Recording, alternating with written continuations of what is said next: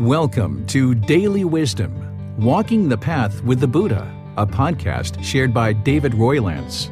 This podcast is dedicated to guiding you to completely eliminate the discontent mind and the suffering it causes by attaining enlightenment. Learn and practice the teachings of Gautama Buddha that will guide you to fully attain a peaceful, calm, serene, and content mind with joy. To support this podcast, visit patreon.com/support Buddha or visit buddhadailywisdom.com, where you will discover a full range of courses, retreats, and online learning resources to assist you on the path to enlightenment. Now, here's our teacher to share more.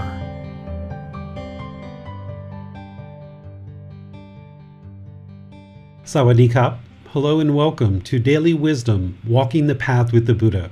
Today is our group learning program where we study a chapter in this book, Developing a Life Practice, The Path That Leads to Enlightenment.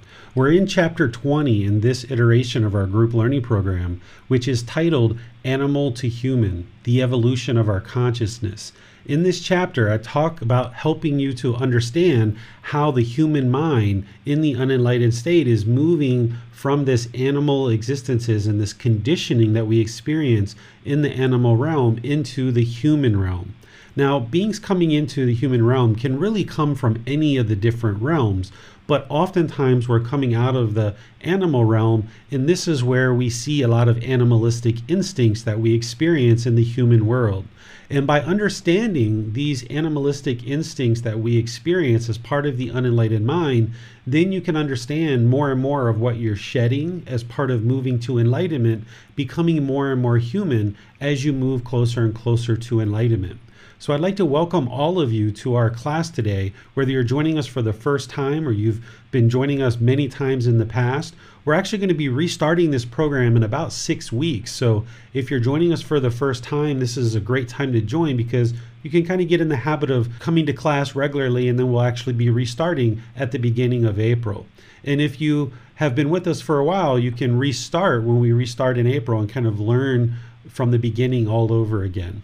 But either way, I would like to welcome you to our class today because this is where we're going to be talking about the cycle of rebirth.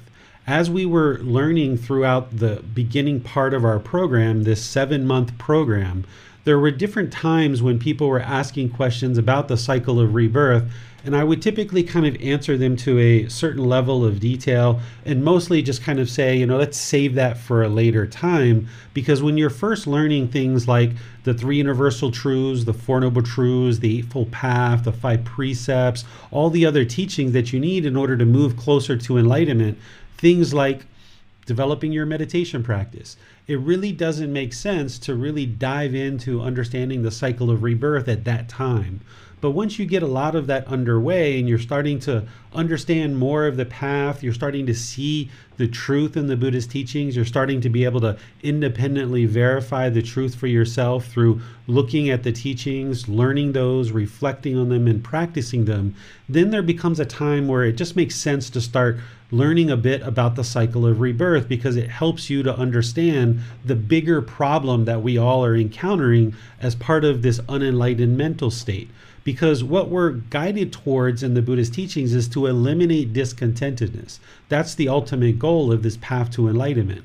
And that's what's going to solve this difficult human existence that you have right now. You're going to be able to experience this peaceful, calm, serene, and content mind with joy. But the bigger problem that you're actually solving by solving the discontent mind in this life is the cycle of rebirth, so that you can get out of this cycle and stop experiencing this continuous discontentedness over and over and over. And I'm going to help you to understand these problems a bit more from what we've talked about at other parts of our program as a refresher for those of you guys that have been in the program for a while. And for those of you guys that are joining for the first time, you'll hear some things for the first time that you maybe haven't heard me taught before. And I'll teach to a certain level of detail to help you understand this human mind that you're living in, so that you understand how it moves from this animal instincts, these animal rebirths, where it's conditioned very much to function like an animal, into this human realm where now the mind still tends to have some animalistic instincts. So I'll share that with you today, and we'll get into the various realms. We'll be talking about that. And as we go, as always, you're welcome to ask any questions. All you need to do is put your question into the comment section of Facebook, YouTube, or Zoom. Our moderators will see that and be able to ensure your question gets asked during the class. Or if you're in Zoom, you can electronically raise your hand. The moderators will see that and you'll be able to ask your question or any follow-up questions directly. So let's go ahead and start discussing the things that I prepared to talk with you guys about. Let's talk about the problems that the unenlightened mind is experiencing in this human existence. It's really the problems that all existences are experiencing. No matter what realm of existence you're in, these are the same problems, but we'll talk about them in terms of this human existence, this human realm, because that's what you're most familiar with at this point. The high-level problems that each unenlightened being is experiencing is craving, anger, and ignorance, or this unknowing of true reality. It's also described as greed, hatred, and delusion, or confusion, or these misunderstandings or misperceptions of reality. That's what we experience in the unenlightened state and why the mind struggles and have difficulties. There's this craving where there's this mental longing with a strong eagerness, where the mind wants the objects of its affection. And if it gets the objects of its affection, it experiences these conditioned, pleasant feelings: happiness, excitement, elation, thrill, euphoria, and so forth. But if we experience something disagreeable or we don't get what we want, then we experience these painful feelings of sadness, anger, frustration, irritation, annoyance, guilt, shame, fear, things like this. And then there's also those feelings that are neither painful nor pleasant. I usually put boredom, loneliness, shyness, displeasure, things like that in that category. But nonetheless, there's this unwholesome quality of craving, desire, attachment, greed, where the mind is chasing after its own pleasures. It wants certain things. It wants the objects of its affection. And if it gets it, then it experiences these pleasant feelings. And for a period of time, the mind kind of feels like it was a worthy pursuit because it experiences that conditioned happiness and excitement. But then somewhere along the line, that impermanent condition changes, and now the mind starts experiencing the painful feelings. But oftentimes, the difference between when we experience the pleasant feelings and when we experience the painful feelings, there's a large gap in between. And the unenlightened mind doesn't associate that these painful feelings are actually happening because we're allowing the mind to base its inner feelings on these impermanent conditions to chase after these pleasant feelings. So if you get a new job, for example, you can get really excited and really happy about that new job. And then 6 months later, you feel all this misery and all this pain and displeasure. And you don't associate that boredom or loneliness or displeasure that you're now experiencing in your job that 6 months prior, you allowed the mind to go into this excited mental state based on this condition of the new job. So we don't see the connection here because oftentimes they're very far away. But at some point, when we start experiencing these painful feelings, this is where our anger, our hatred, our ill will can arise. This is where the mind becomes aggressive and hostile. Unskillful conduct can be motivated out of anger, hatred, and ill will. Our intentions, our speech, and our actions can be tainted or polluted with this anger, hatred, and ill will. And oftentimes, because we're lacking the understanding of what's going on in the unenlightened mind, we attribute these painful feelings to something outside of us, to a person or to a situation or to various things around us. And we think that that outside thing is actually causing the painful feelings. And we try to push people away, or we push situations away, and we build this wall between us and them, thinking that that's going to solve the problem. Because we have this ignorance, this unknowing of true reality, this delusion, this confusion, this misunderstanding, this misperception. We don't understand what we don't understand in the unenlightened state, that what's really causing those painful feelings to arise is our craving, our desire, our attachment. And because of this ignorance, this delusion, this unknowing of true reality, the mind just keeps experiencing these painful situations over and over and over. Like we're stuck in this cycle because we're not learning the wisdom of what's really causing all of these difficulties and complications in our life. And it's when we study and learn the teachings of the Buddha, not believing his teachings, but instead that we learn, then we independently verify them through reflection and practice, that we then see the truth and we gain this wisdom that the mind is actually causing itself to be discontent because of that craving, desire, attachment. And when we gain this wisdom, then the Buddha's teachings provide us the remedies of how to transform the mind away from this craving, anger, and ignorance, these three poisons or these three unwholesome roots or these three fires. We can transform the mind away from that, and we can start practicing what's called the three wholesome roots of generosity, loving kindness, and wisdom.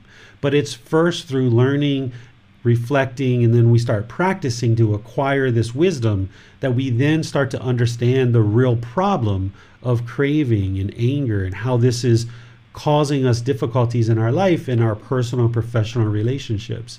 And what we talk about when we say awakening the mind is you're essentially gaining this wisdom in the Buddha's teachings to now make wiser choices and to now process the world around you very differently. Instead of seeing and thinking that the problems are external, you start understanding that the problems are actually internal.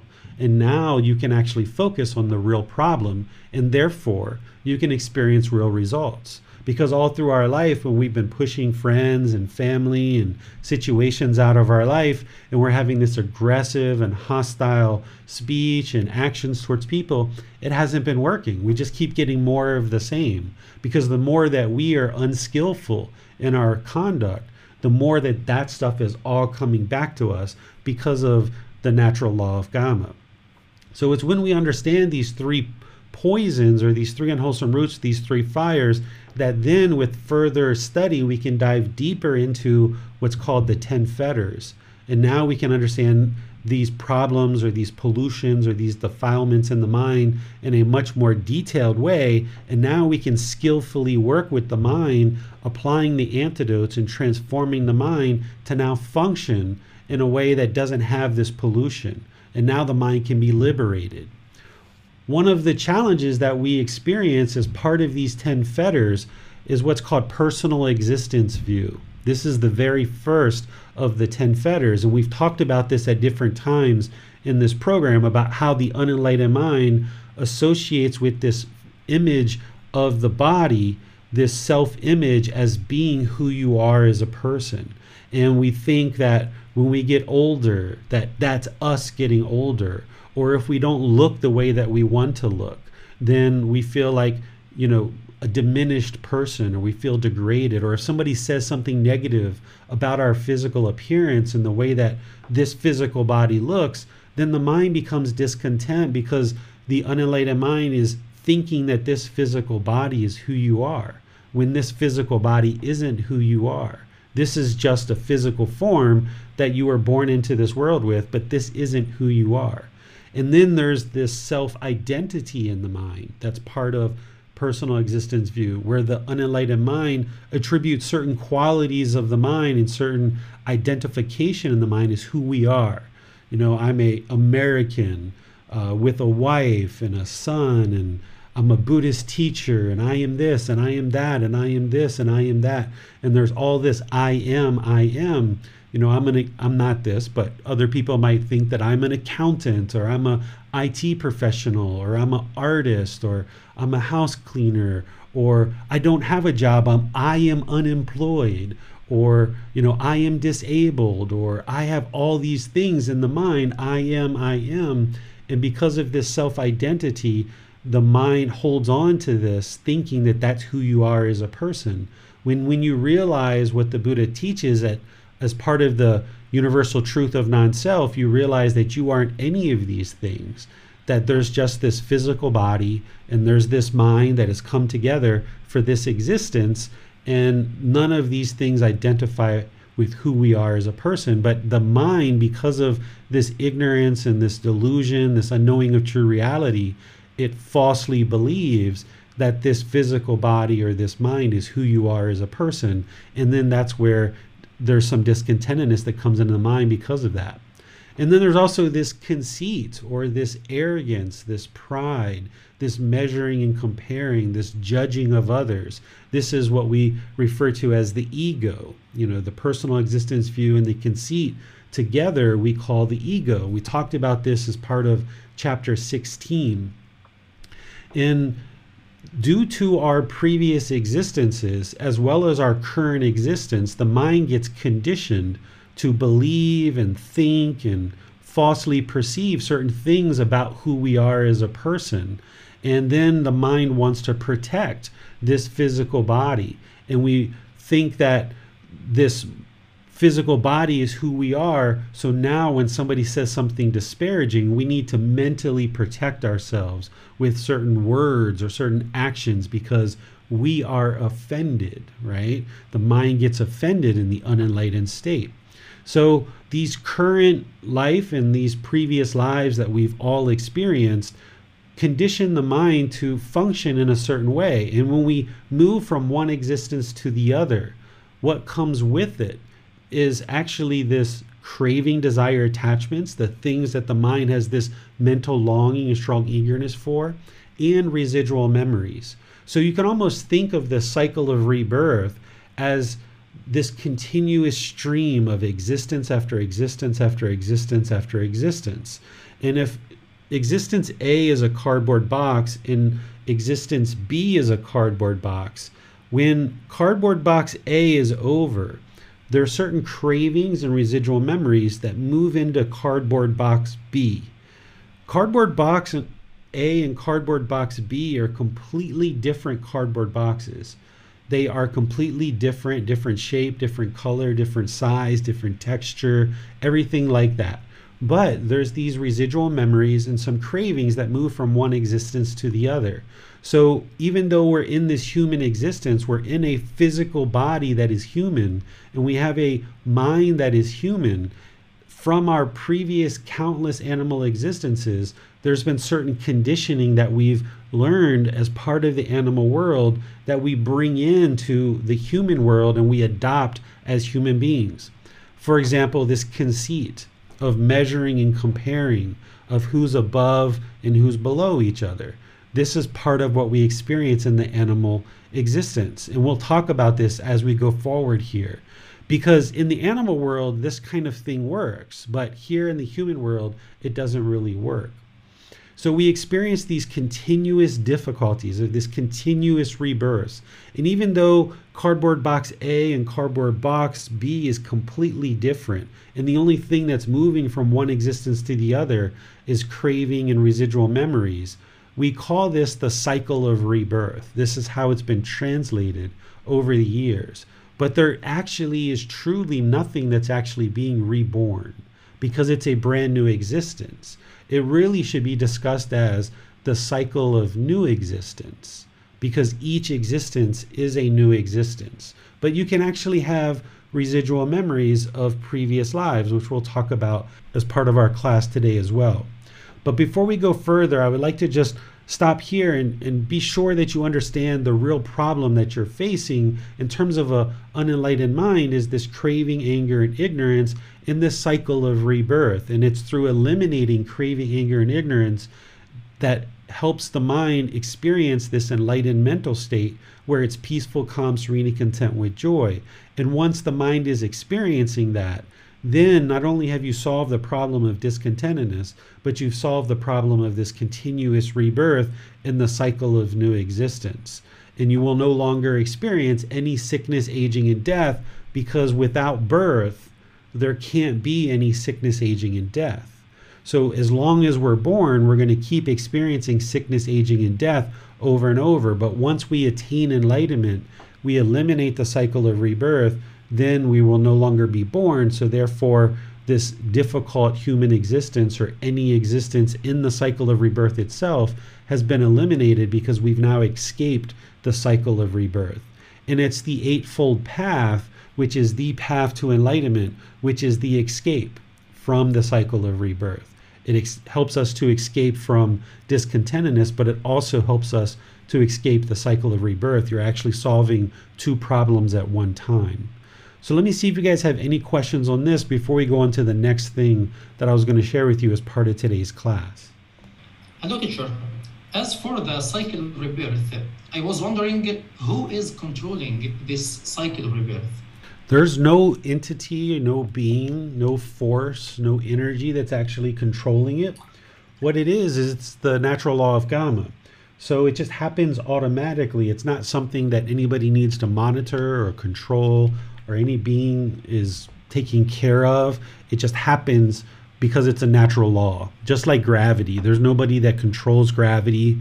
There's no on switch, there's no off switch. There's no being that controls that. It just happens as a natural law. And the natural law of Gamma happens the same way. Well, is there a way to stop this natural law?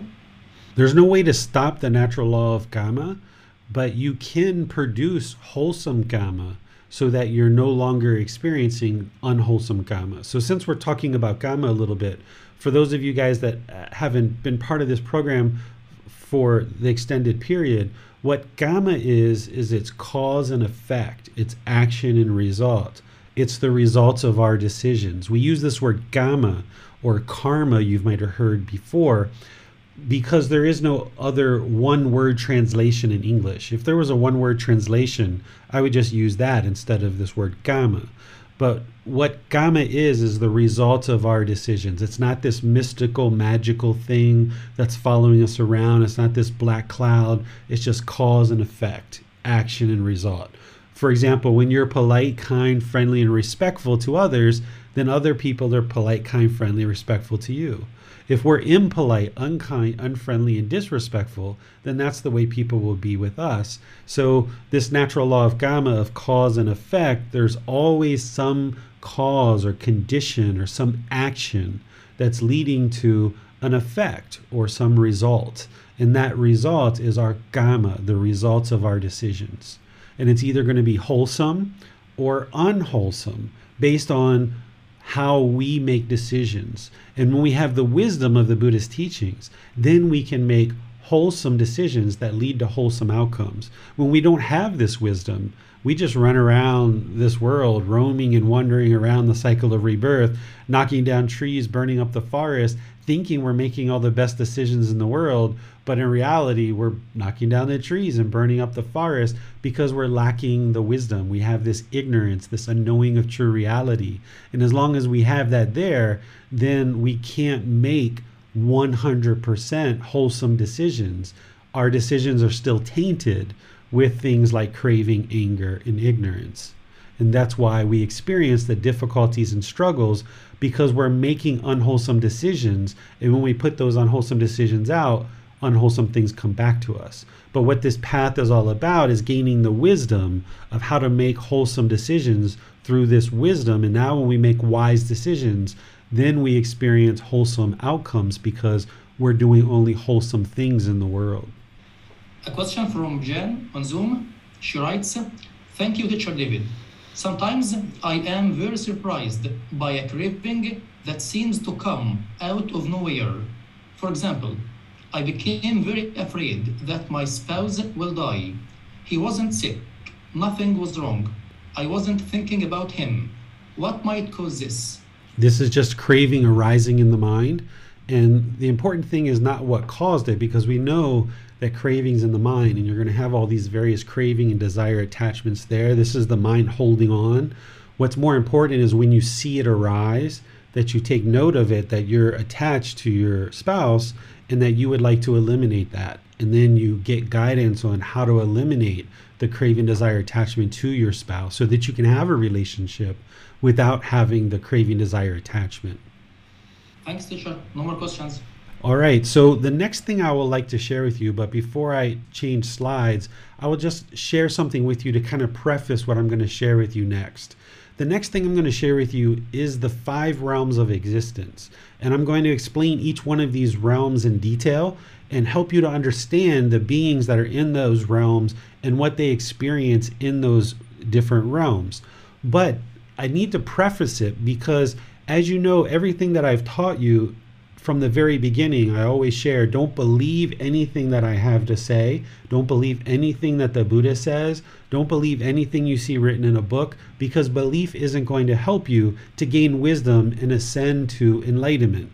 Instead, what you do is you learn, you reflect, and you practice to be able to see the truth for yourself. That's the first thing. The second thing to keep in mind is you've always heard me share that the Buddhist teachings are not a religion. I consider religion to be a kind of faith practice where people have collected up teachings and then they distribute those teachings from a centralized organization, and then they assign rites, rituals, ceremonies, and worship to those teachings and kind of obligate the followers to now all believe the same thing and then practice the same rites, rituals, ceremonies, and worship. And if you understand religion to be this same way, then you understand that Gautama Buddha's teachings are not religion at all, because there's no centralized organization that has collected up the teachings, that distribute the teachings, and there are no rites, rituals, ceremonies, and worship that are part of the original source teachings of the Buddha. He never taught any rites, rituals, ceremonies, or worship. So these teachings are not religion. But depending on what you've been exposed to throughout your life, and when you've been in certain settings and you might have heard the discussion of things like heaven or hell, that might have been a certain religion. And there might have been people there that were maybe using guilt, shame, or fear in order to motivate people to learn and practice what it is that they were actually sharing in that setting. Gautama Buddha never used guilt, shame, or fear in order to motivate people to learn and practice his teachings. A Buddha doesn't function that way, because what a Buddha is working towards is helping people to eliminate discontentedness, which includes guilt, shame, and fear. Is an enlightened mind wouldn't have any guilt, shame, and fear along with all the other discontent feelings. So if you've been experiencing guilt, shame, and fear in other traditions that are associating with heaven and hell and things like this, that conditioning of mind and those experiences that you had might actually come into the mind when you start hearing me talk about these different realms of existence, or when you read the Buddha talking about these different realms of existence. But we don't use guilt, shame, and fear to motivate people to learn these teachings. People need to have their own motivation. People need to be understanding that teachers are here to support you and encourage you and guide you, but your motivation is your motivation. This is why we don't try to force people or pressure people into learning these teachings, because people have to make 1,000,001 decisions on the path to enlightenment, and they have to be personal choices so that they learn through their personal choices and they get closer and closer to enlightenment through their own personal choices. A Buddhist practitioner, a Buddha, would never look to share these teachings in a way that is going to produce guilt, shame, and fear, because we're working to eliminate those things. So we wouldn't be using guilt, shame, and fear in order to eliminate guilt, shame, and fear. It just doesn't work. So each individual practitioner needs to make the choice to step forward and pull the teachings into their life, not have them pushed into their life. So this is why you don't get emails from me of, did you meditate today? Did you meditate yesterday? Did you meditate last week? I don't do that, because it's your practice. It's your own journey. I'm here as a support. I'm here as guidance. As you reach out and ask questions and you seek guidance, I'm here to help you, but I'm not going to push or force these teachings on you, because that's not going to help you. Each individual person has to choose to learn and progress and make 1,000,001 decisions on the way to enlightenment. So as I share these 5 realms of existence, don't allow any conditioning that you've experienced in other parts of your life to kind of make its way in to maybe have you feel like there's any guilt or shame or fear, or any kind of interest to scare you into practicing one way or another. Because remember that these realms are all impermanent. What we are often taught in other traditions is that depending on what you experience in just this one life, you're either going to a good place or a bad place after this, and then it's permanent. But we know that's not true because of the universal truth of impermanence. It can't be true. So as I shared this with you, I'll share with you the 5 realms and what these beings experience in each realm, but this is as a way to help inform you of what really exists. In the way that the Buddha shared it, in the way that I share it, this is what exists. And then after I share this with you, I'll spend the rest of the class helping you to see more and more of the truth of things that you've been exposed to in this life that can help you see that the cycle of rebirth is true. My goal isn't to prove the cycle of rebirth is true to you. That's not what my goal is. My goal here is just to share this information with you and then allow you to move forward to learn it and understand it more and more. Because we've all been taught at different parts of our life, most likely, that we only get one life. But we don't have any evidence that there is just one life. We don't have that evidence, just that we don't remember necessarily of what our previous lives were. It doesn't mean that we only get one life. So we're been taught that we've only get one life, but we don't have any true, concrete, independently verifiable evidence that we only get one life. But the more you look at the cycle of rebirth, the more you understand it in today's class and in other classes, there's a mountain of evidence that shows that the cycle of rebirth is actually true. So as we progress in this, feel free to ask questions, feel free to understand, and at the same time, understand that in one class, you're not going to understand the cycle of rebirth. There's going to need to be multiple conversations, multiple classes, multiple readings in order for you to understand the cycle of rebirth, particularly if you've been taught your whole life that you've only ever got one life. So being exposed to something like the cycle of rebirth, it's going to take a lot of time to wrap your mind around that, especially if you've been taught, like I mentioned, your whole life that you only actually get one life. So I see Nick just rose his hand. So before I move into the next thing that I would like to share, let's just see what Nick's question is. Yes, teacher, there's a question on Facebook from Denise. Mm-hmm. She writes, there is a Tibetan Buddhist quote that I have heard that every person is our mother or father at different cycles of rebirth. So to treat everyone with this in mind, is this a correct view or not? And thank you, teacher. Yes, these are the words of the Buddha. He shares how it would be impossible for you to find a being today that exists that has not previously been your mother, father, brother, sister, son or daughter, or some other relative.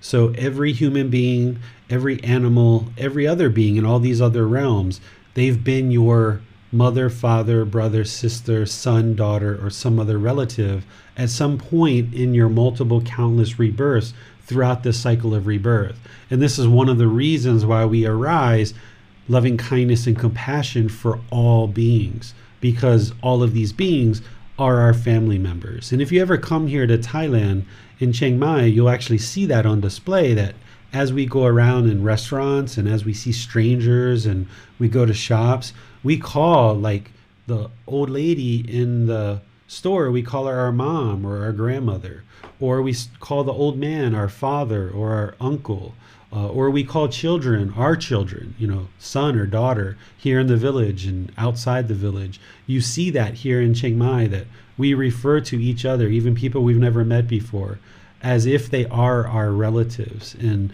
by getting that deeply soaked into the mind, it really helps you to cultivate loving kindness and compassion when you see people in your community struggling or having difficulties. It allows you to arise that and practice your intention, speech, and actions to have loving kindness and compassion. So let's go into talking about the 5 realms, and I'll share this with you, and at the end I'll open things up for any questions that you have. Remember that none of these realms are permanent, that beings are moving in and out of these realms all the time. So even when we talk about the heavenly realm, for example, this very first one, this isn't a permanent resting place. This isn't a desirable place to be necessarily, because in the heavenly realm, this realm, they experience only pleasant feelings. So out of discontentedness, that is pleasant feelings, painful feelings, and feelings that are neither painful nor pleasant, beings in the heavenly realm only experience pleasant feelings, those conditioned pleasant feelings. They're unenlightened. They're still in the cycle of rebirth, and they can easily be reborn down into any of the other realms, including hell, animal, afflicted spirit, and human realm. They can cultivate their mind and their consciousness to attain enlightenment in the heavenly realm. But oftentimes, because they're only experiencing pleasant feelings, they lack the motivation to do so. They're not like human beings where we experience pleasant feelings, painful feelings, and feelings that are neither painful nor pleasant. They're experiencing exclusively pleasant feelings. So in that state of mind, they oftentimes lack motivation to learn, reflect, and practice. So from that standpoint, it's really not a desirable place to be. While it's lots of pleasant feelings going on, and there's these elongated existence in terms of the lifespan of the beings in those realms, they have very long lifespan in the heavenly realm, but they are oftentimes reborn down into other realms because they lack this motivation to learn, reflect, and practice to attain enlightenment. But they do have the ability to attain enlightenment in that realm. In the human realm, we experience pleasant feelings, painful feelings, and feelings that are neither painful nor pleasant.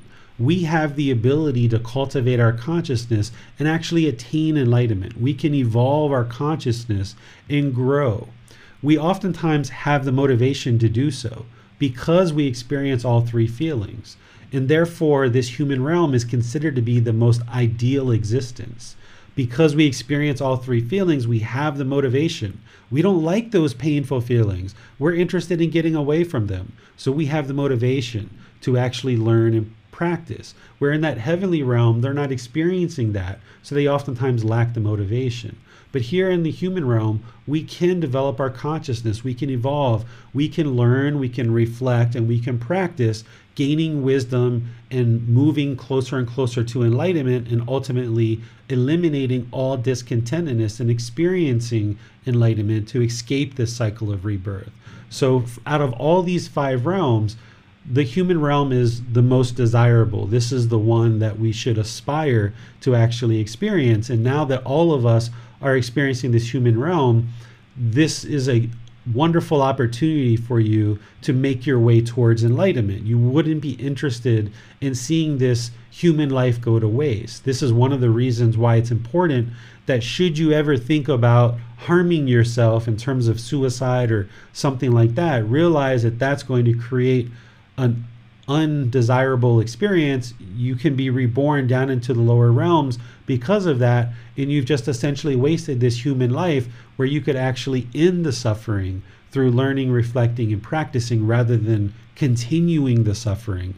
Whereas if we only think we have one life and the solution is to kill ourselves and that's going to solve the problem, when you understand true reality, that it doesn't solve the problem, it actually makes it worse, because now we roam and wander in the cycle of rebirth more readily in a lot more lives, and you realize that actually harming this physical body or doing anything like suicide actually makes things tremendously worse for us. So while we're in this human existence, and yes, it is a difficult human existence to experience pleasant feelings, painful feelings, and feelings that are neither painful nor pleasant, we at least have that motivation to get away from those things, and we can cultivate our consciousness and evolve to a better existence in this life and potentially get to enlightenment and escape the whole cycle of rebirth. But if we practice to a certain degree and we don't experience enlightenment in this life, then our rebirth is going to be an improved rebirth, either in this human realm or perhaps being reborn into the heavenly realm. But if we do nothing, then we will continue to experience all the displeasure, the unsatisfactoriness of the mind, and we will continue to experience all of this discontentedness and potentially be reborn into these lower realms, which would then be really difficult to get back out of. The Buddha describes these lower realms of existence, particularly hell in the animal realm. He describes them as a prison, that once we're reborn into those realms, it's extremely difficult to get out of them. And we can talk about why that is. once we start talking about these realms. So once we make our way to this human realm based on all of our past decisions, it's almost like a joyous thing, even though we're confronted with all this misery and all this despair, all this suffering. There's enjoyable aspects of the human life too. And as you awaken the mind closer and closer to enlightenment, things get really much more enjoyable. When we're dealing with all that pollution of mind, all that sadness and loneliness and bitterness and anguish and all of that stress and anxiety, yeah, that's very miserable. But when you get rid of this pollution and you start eliminating it and diminishing it more and more, ascending to this enlightened mental state, life actually gets more and more enjoyable as you get closer and closer to enlightenment. You might have actually felt very, very miserable, which actually motivated you to learn and get on this path. By the time you get to enlightenment, it's like, I could do this for 1,000 years, 5,000 years, 10,000 years. This is quite wonderful. But when you were down in the darkness, it was like, oh my goodness, just let me out of here, please. I don't want to experience this ever again, right? So as we awaken the mind with this motivation in this ideal existence, we start experiencing a more peaceful, calm, serene, and content mind with joy. There's this enjoyment that comes into the mind as part of experiencing enlightenment. These lower realms are very different than what we've been talking about so far. In these lower realms, you can't actually attain enlightenment. There's no possibility to attain enlightenment in these lower realms.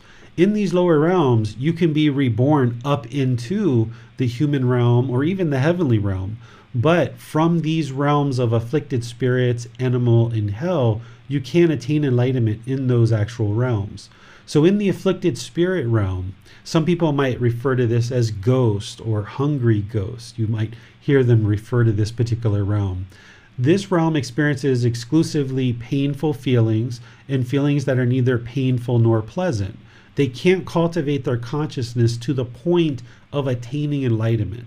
They can cultivate their consciousness enough to move up in these different realms, but they can't actually attain enlightenment from that realm. They have extensive amount of craving, desire, attachment to people and places and possessions. This is where we say, there's this ghost that is haunting the house. They're not necessarily haunting the house. They're craving, they're holding on. They don't want to let go of this house, or certain people or certain possessions that they had in their human life. They don't want to let go. They have this extensive amount of craving, and they're reborn into this afflicted spirit realm. So from there, you wouldn't be interested in being in that realm whatsoever.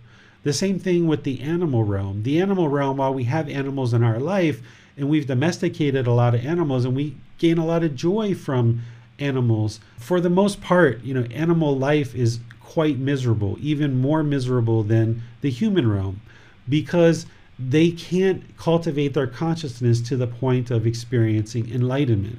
In the animal realm, they experience the same three feelings of pleasant feelings, painful feelings, and feelings that are neither painful nor pleasant.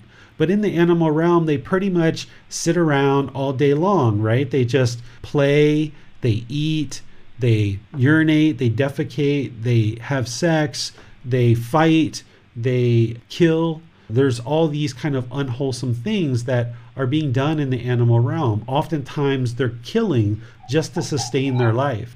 So in the animal realm, we function like animals, right? We have this craving, we have this anger, we have this ignorance or this unknowing of true reality, and it motivates this unskillful conduct, right? And this is what we have in this animal realm. And because of the things that are done in the animal realm, it's very hard to move out of the animal realm, because oftentimes animals are needing to kill just to survive.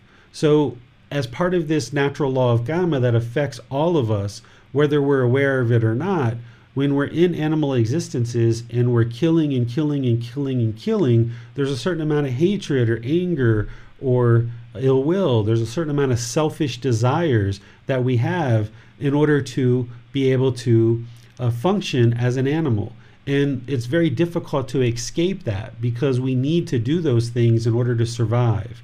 So for example, like a lion or a tiger in the animal world will go around and mark its territory with urinating and defecating and spreading its scent, and it's marking off its territory that this is my territory.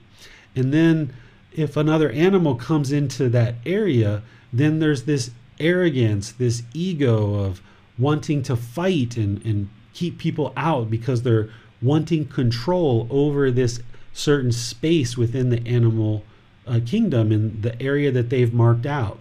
In the animal realm, there's a certain pecking order. There's usually like an alpha male or an alpha female that kind of controls the pack and everyone else kind of follows. There's like this pecking order that is really needed in the animal realm in order for us to survive in the animal realm. There's the matriarch of the elephants, of course, the oldest female who has the most wisdom of the herd of elephants. And she's responsible for taking us to the water, into the food, into everything else that's part of our survival. And this matriarch, this alpha female, she's at the top, and all the rest of us heave to her demands, right? And there's other animals, like in a wolf pack, there's an alpha female and an alpha male who kind of control the rest of the pack. If two wolves that are kind of a lower rank get in a fight, then maybe the alpha female or the alpha male will come over and kind of try to get their arms around that and kind of create some cohesiveness in the pack.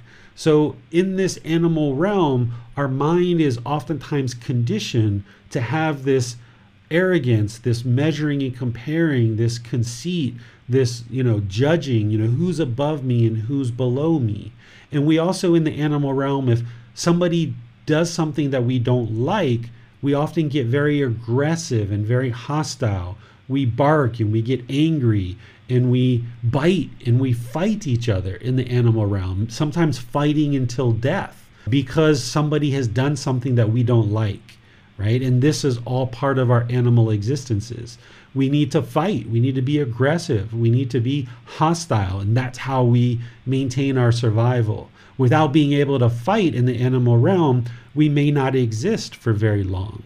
And we also walk around in the animal realm with a certain amount of fear, because if we don't have that certain amount of fear, then maybe we won't be on guard and we won't really protect what we need to protect in terms of our territory for food, or protect the physical body in order to sustain life. So there's all these unwholesome qualities that are part of the animal existence that get ingrained into the mind, and they're there for a reason, because they're there for survival.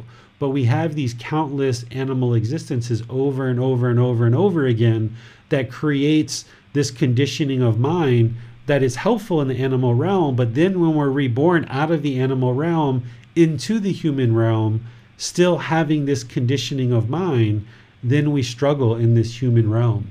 We struggle because we function very much like an animal.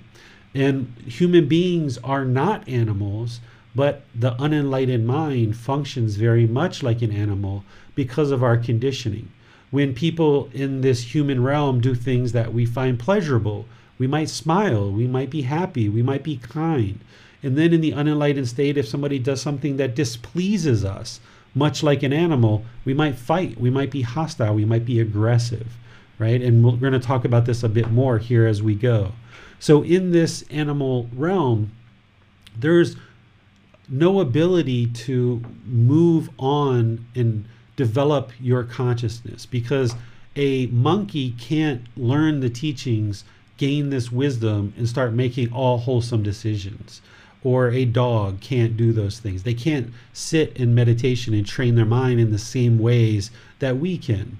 So animals operate on these basic survival instincts that are motivated by this craving, this anger, and this ignorance, or this unknowing of true reality.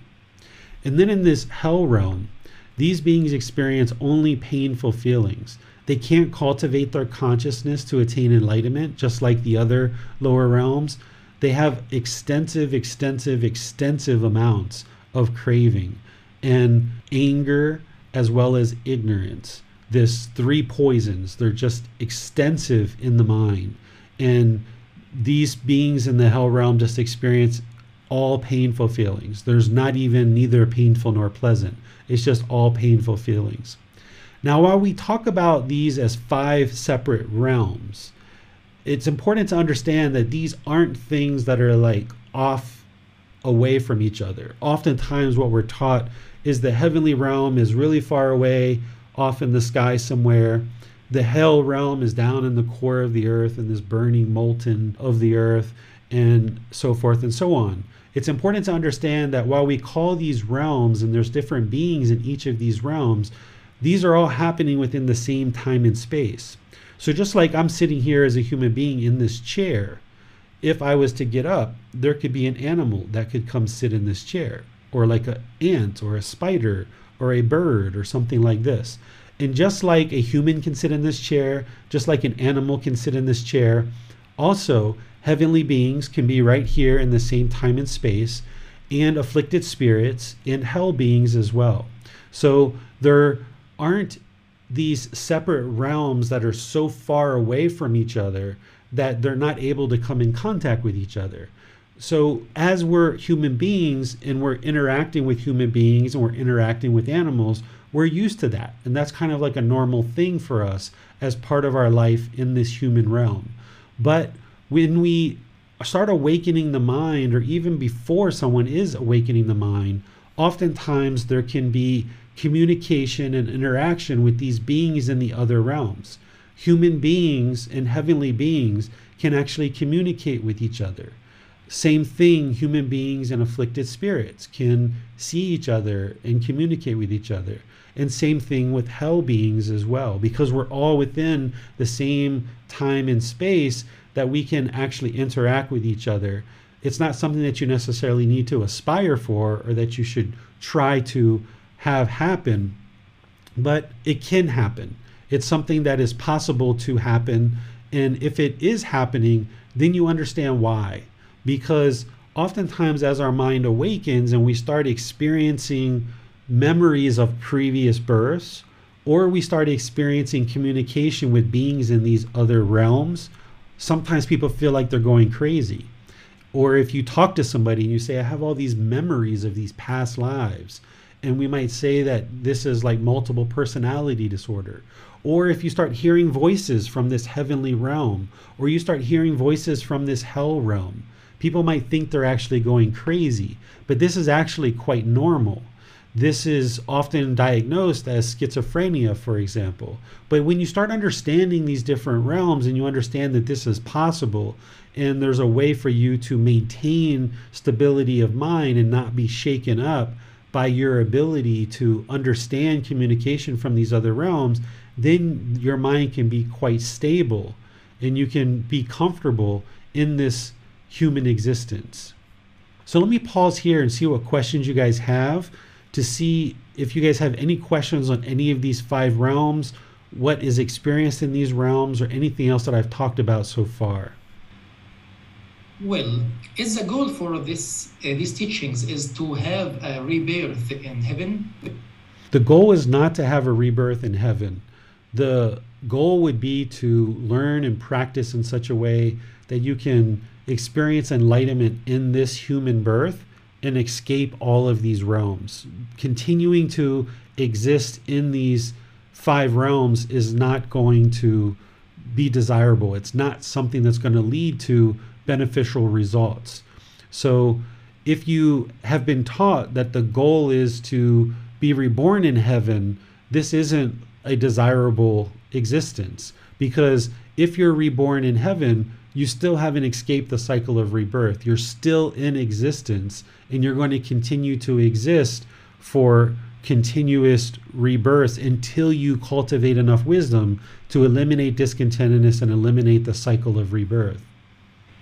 Well, how can beings move from a realm to another?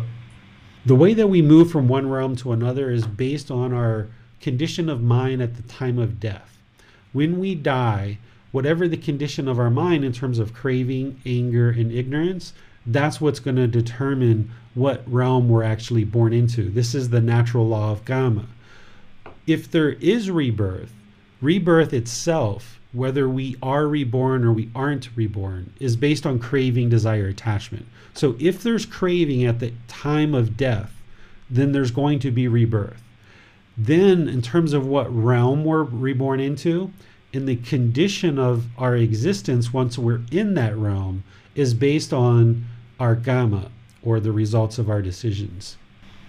Seems that Jan has a question. Let's go to her. Oh, thank you. It took a moment to unmute. Thank you. I want to thank you for all the moderators and Teacher David for handling that Zoom bomb so gracefully. It was a great model for us to see how you handled that. But I do have a question. I have quite a few friends who are from Cambodia and Thailand here in America. And they've often told me about experiences where they've seen hungry ghosts, or they've seen beings from these other realms. And it makes me wonder, I've never experienced anything like that myself. Would that partly be that nobody's ever suggested to me that might be true and I might experience that, and that they have grown up believing that they could have contact with these realms? Everybody experiences things differently in the world because of the universal truth of impermanence. Even before knowing about these 5 realms, I had experiences when I was living in America in these 5 realms, but I never understood it at that time. It wasn't until I started understanding the Buddhist teachings that I understood why these things were occurring. So they can occur even without having ever known about these realms or understanding them, but everybody's different. Not everybody experiences things the same way, and you don't necessarily need to experience the beings in these various realms to know that the cycle of rebirth is true. And in reality, you really don't even truly need to know the cycle of rebirth exists in order to attain enlightenment. I mean, in order to attain enlightenment, it would be really wonderful for you at some point to really dive in deep and understand the cycle of rebirth more and more, because it helps you to understand the connection of the Buddhist teachings in various ways. But if somebody just completely set the cycle of rebirth to the side all the way until like the super end of the path, then, as if there is an end, but as you get to maybe like the first or second stage of enlightenment, if you never touched on the cycle of rebirth ever, but you got to the first or second stage of enlightenment, you could actually start approaching the cycle of rebirth there, because in terms of what you learn in the cycle of rebirth, it helps you to understand the bigger picture, the bigger problem that you're really facing, and it can be extra motivation to help you progress through to enlightenment. But in terms of what you learn in the cycle of rebirth, there's only a few things that I'm going to point out with you today and help you see that can really be helpful in terms of your progression to enlightenment. Because what's really going to get you to enlightenment are the things like the 3 universal truths, the 4 noble truths, the Eightfold Path, the 5 precepts, the Brahma Viharas, eliminating the 10 fetters, extensive meditation training, things like this. This is the real wisdom that's going to help you get to enlightenment. What beings we were in the past, it's in the past. We're no longer those beings, so it doesn't matter. If we're going to be reborn in the future from not attaining enlightenment, well, that's in the future. It hasn't happened yet. So what really truly matters for all practitioners, and the reason why I suggest for people to set this to the side until later in their practice, is because all that really matters is right now this human existence and cultivating the wisdom in order to actually train the mind and actually get to enlightenment. That's what's really important. So while I introduce this to students here, and we talk about it more as we go in the other program of the Pali Canon in English, in reality, as I was learning these teachings and developing my understanding of these teachings, I never really believed that the cycle of rebirth was true or false until I actually observed past lives. And that's when I knew with 100% certainty that it was true. But for all that time before that, I just used it as motivation and encouragement to continue on the path, because I wasn't interested in coming back to this place at all. When I was experiencing the real struggles of all the pollution in the mind, I was like, I don't want to come back here at all. Just get me out of here, right? And that is how I used the cycle of rebirth early on, is just motivation to keep on going forward. So while we'll talk about this, and you can talk to people who have experienced beings in these various realms, or they may have even observed their past lives.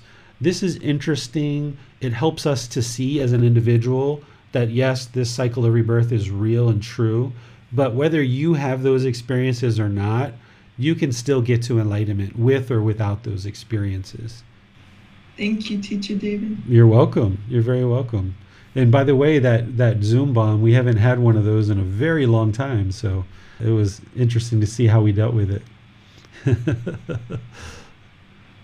Impermanence, right? We're never going to go, forever without one of those things. Well, let's go to Marcy. So real quick, I'm not even sure how to ask this question.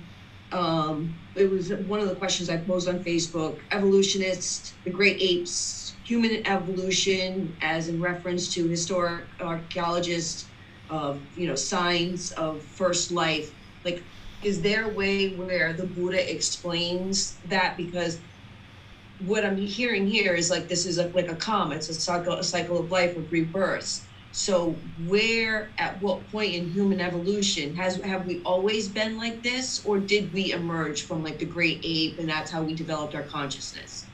The Buddha gives a creation story, and I put it into volume 11. You'll see it there. It's titled On Knowledge of the Beginnings. That's what the title of it is. And he gives a creation story, but I don't know that I necessarily gleaned anything related to what you're describing in, kind of modern day scientists. They feel that we might have evolved from something like an ape or something like that. But I don't think that we have conclusive evidence on that. I don't know that, 100% of scientists agree with that, because that would be permanence, right? So how humans really evolved, we don't necessarily know 100% truth of exactly how we evolved. The Buddha does say that the beginning of the cycle of rebirth is undiscoverable. Like, when did it start, and necessarily exactly how it started. It's undiscoverable. And the way that I think about it at this point is it doesn't actually matter, because it's all in the past. The truth is that here we are, human beings. We're experiencing, if your mind is unenlightened, you're experiencing this unenlightened mind, and you're experiencing discontentedness, and you need to eliminate it. And we have these teachings of how to do that. So whether we evolved 2 billion years ago, 4 billion years ago, 20 billion years ago, whether we were fish first and then apes and then humans, or however that happened, it doesn't actually matter at this point. It's interesting. It's one of those things. It's like, yeah, it would be really interesting to know 100% certainty. How did that happen and what was it? But in terms of how does it affect us in terms of training of our mind to experience enlightenment now, it really doesn't have any effect at all. So I tend to put things like that to the side, because while there are scientists out there that have different theories of how this all happened, we don't know with 100% certainty how it happened. And as part of this path to enlightenment, we're always looking for truth. We're always looking for independent, verifiable truth of what did and didn't happen. And we aren't interested in repeating something that we haven't verified ourselves. So in terms of how humans evolved to where we are today, I don't have 100% certainty of how that happened. And I can share with you that you don't need to have that in order to train the mind right now to eliminate discontentedness. Well, let's go to Christopher. Hi, thank you, teacher. My question, and I could probably ask about a million of them, but it sort of goes back to something that you said earlier when you used the example of getting a job and being really excited, or perhaps prideful might be a better word to use there, which then 6 months later causes, discontent and other experiences.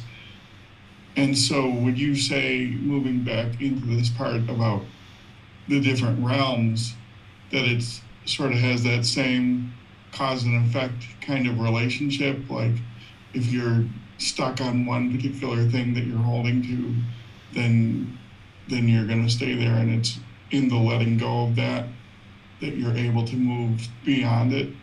Yes, as long as the mind is holding on to anything at all, it's going to stay stuck in the cycle of rebirth because it hasn't let go yet. The mind's either craving existence, or it's craving non-existence, or it's craving something in this world. It's clinging, it's holding on to something. That's what's causing the discontentedness, but that's also what's causing the rebirth. So by training the mind to eliminate this discontentedness, and we can see that the condition of the mind is gradually improving because the peacefulness starts to come into the mind more and more. Because we can see that here and now, and we have the truth and the wisdom that we can see that that's happening, then we know that we're solving two problems. We're solving the discontentedness, but then we're also solving this escape out of the cycle of rebirth. Because as long as we hold on to anything at all, then there's going to be rebirth. And there's going to be continuous discontentedness, because as long as there's rebirth, there's going to be sickness, aging, and death. Thank you, teacher. You're welcome, sir. Well, Quarantine has his hand raised. Let's go to him. Yes, hello, teacher. You mentioned that in the heavenly realm, we could attain enlightenment. So that means we might be able to practice the teaching. That means the Buddha led the teaching in this realm also, as he did in the human realm. Yes, there's depictions in the original source text of the Buddha teaching humans, of course, but there's also depictions of him teaching heavenly beings as well. There are times where, particularly at night, where he would be in a certain field and the whole sky would light up and heavenly beings would come and request teachings from him, and he would share the teachings with them as well. Prior to a Buddha arising in the world, there's going to be all this misery and difficulties in the world, and beings are being reborn into the lower realms a lot. But then once a Buddha shows up and starts sharing these teachings, of course, a lot of human beings are escaping out of the cycle of rebirth, but also there's a lot of beings that are going into heaven as well, because they're not quite getting all the way to enlightenment. So what we say is like a Buddha fills up the heavenly realm. So once those beings are in the heavenly realm, they can attain enlightenment from there, but they can also learn from a Buddha when they're in that heavenly realm.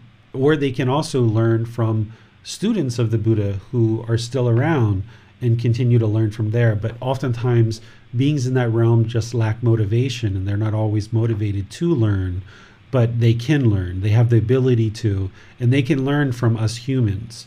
And they can also learn from each other as well. Thank you, teacher. You're welcome. Well, is it possible for a being to move from a realm to another in the same life, or this only happens after death? It only happens after death. Each of these realms, they have a certain existence. Like we know in the human realm, we tend to have, between 60 to 100 years is kind of like our natural life when beings tend to kind of die, right? In different countries and different environments, we have different life expectancies. But that's kind of like that 60 to 100 years is kind of like what we tend to see. We don't see too many people go beyond 100, although it is possible. Well, these beings in these other realms, like the heavenly realm, afflicted spirit, animal, and hell realm, they have various lifespans as well. In the heavenly realm, it's a very long lifespan. I'm not so sure about the afflicted spirits realm. The animal realm tends to have very short lifespans because they're doing so much killing of living beings. They're doing so much sexual misconduct. They're doing stealing, right? They're stealing from other animals in order to eat and things like this. So the animal realm, their lifespan tends to be very, very short, because the more you kill, the shorter your lifespan is going to be. So animals tend to have a very short lifespan. And in the hell realm, the Buddha talks about these existences are actually quite long as well. That once you're reborn into the hell realm, that you have very long life while you're there in that existence. Thanks, teacher. No more questions. All right, so now let's talk a bit kind of about past lives and helping you to understand that you've had past lives. And right now in your current existence, you may not remember your past lives. And I'm going to help you to see kind of an analogy in order to understand how this actually happens.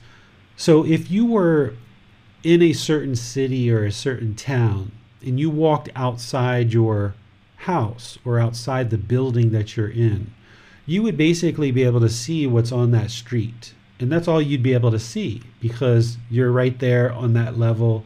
You're on that street and you'd be able to see what's going on in that street. You wouldn't be able to see 2 streets over or 10 streets over or anything like that. You'd only be able to see what's on that street. But if you moved up to a higher vantage point and you overlooked that town, you'd be able to see what was happening on each individual street. And you'd even be able to see how all these streets connect together. And you may even be able to see how different towns and different cities connect into each other. This is the same thing as a being who is in the unenlightened state. They oftentimes only are able to see the street that they're on. They're only able to see the life that they're living right now. And we don't even necessarily have full insight into that life. We tend to not be able to remember things really far in the past. We tend to only have kind of like a certain memory about our most recent happenings in our life. But as you start to clear out the pollution of the mind, this craving, anger, and ignorance, you start training the mind to evolve to this higher consciousness. It's like relocating on the top of a mountain and overlooking your life. You start being able to see more of this life, and you start to be able to understand more of what you've been experiencing in this life. And as you evolve and you awaken the mind more, you might even come to a point in time where you start observing past lives and you start having memories of things that happened in previous lives. If you start having memories of being a male or a female in a past life, and now you might be a male and you're remembering that you used to be a female, or you're a male and you had memories of being a male in the past, or if you're a female, you might have memories of being a male or a female in the past, or you might have memories of past animal existences. These things are all normal as part of the process of awakening. It doesn't happen for everybody. You can actually get to enlightenment without ever seeing past lives, but I share this with you so that you're not surprised if you do happen to experience this.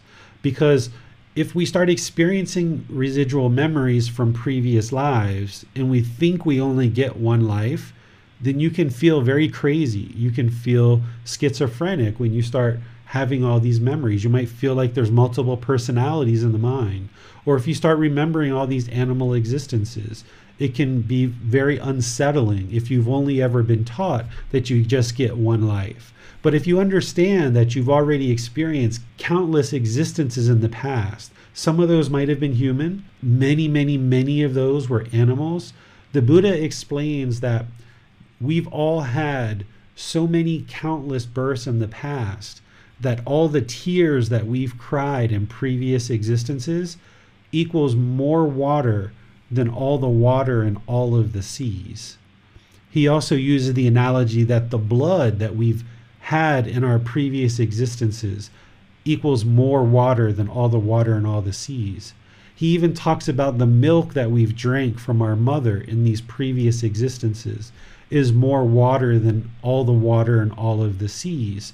So it's just this plethora of number of existences. And right now we say that it's the year 2022, but scientists share with us that they have dated the Earth to at least 4.5 billion years ago.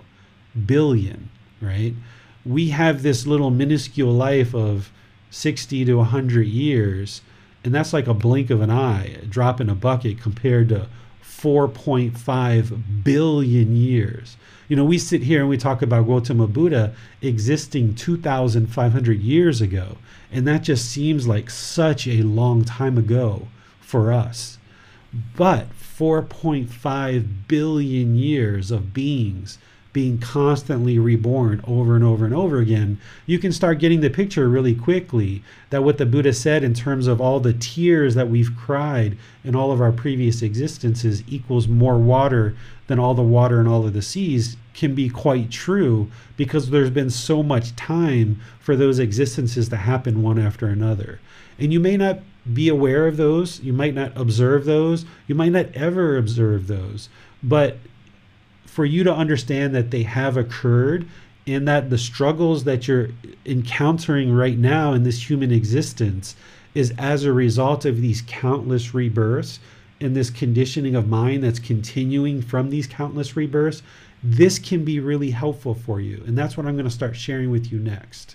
So next, when we talk about moving from the animal existences to the human existences, once you understand that you've had countless births in the past, then now it's a matter of talking about, well, what are we experiencing in this unenlightened state?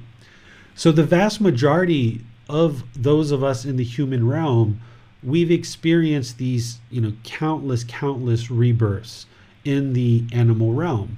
So those experiences that you see a lion having, or a bear, or a snake, or any other animal, we've had all those same existences. So in terms of marking out our territory and not being comfortable with other beings coming into our territory, we do this, right? With our home, we mark it off with a fence, or when we're out and about, we have this certain personal space that we don't want people to get into, right? We feel very uncomfortable if people come too close, or if people come onto our land, right? There's people that have been murdered over that kind of stuff, right?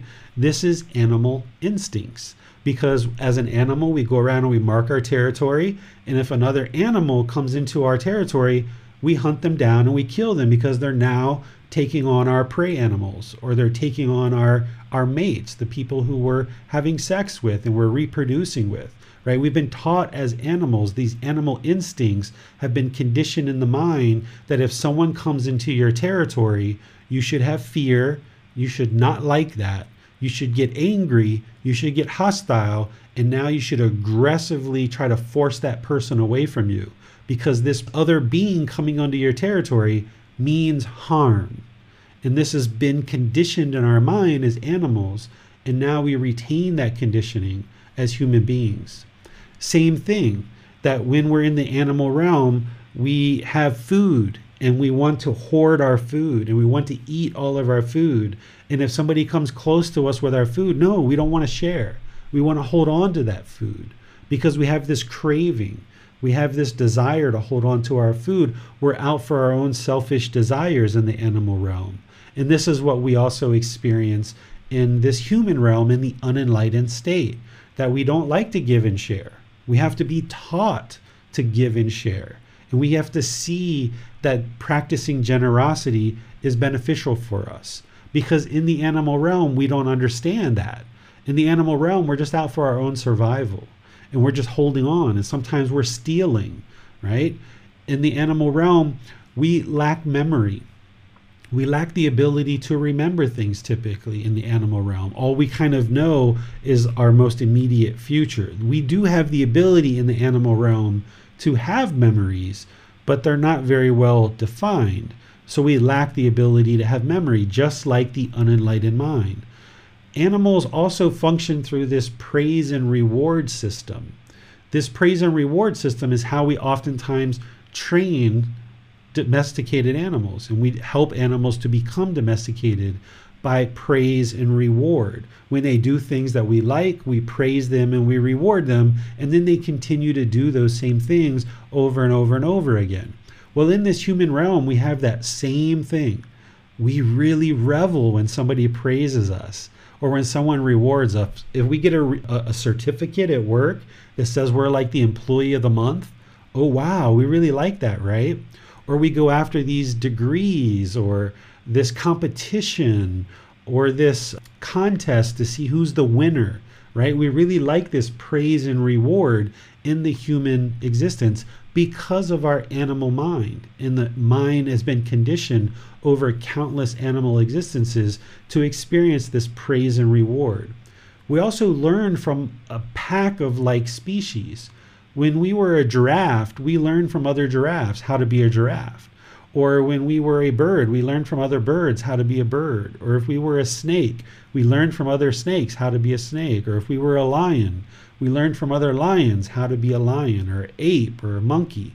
Well, the same thing, when we come into this human realm, we learn from other humans how to be more human.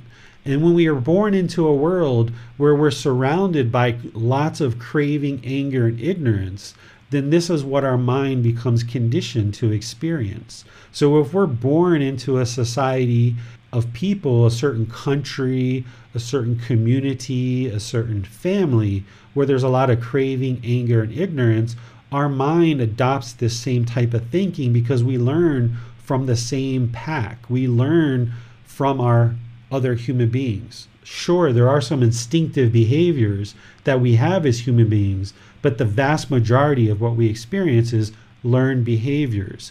And this is why the Buddha teaches us to cultivate wholesome relationships in our life.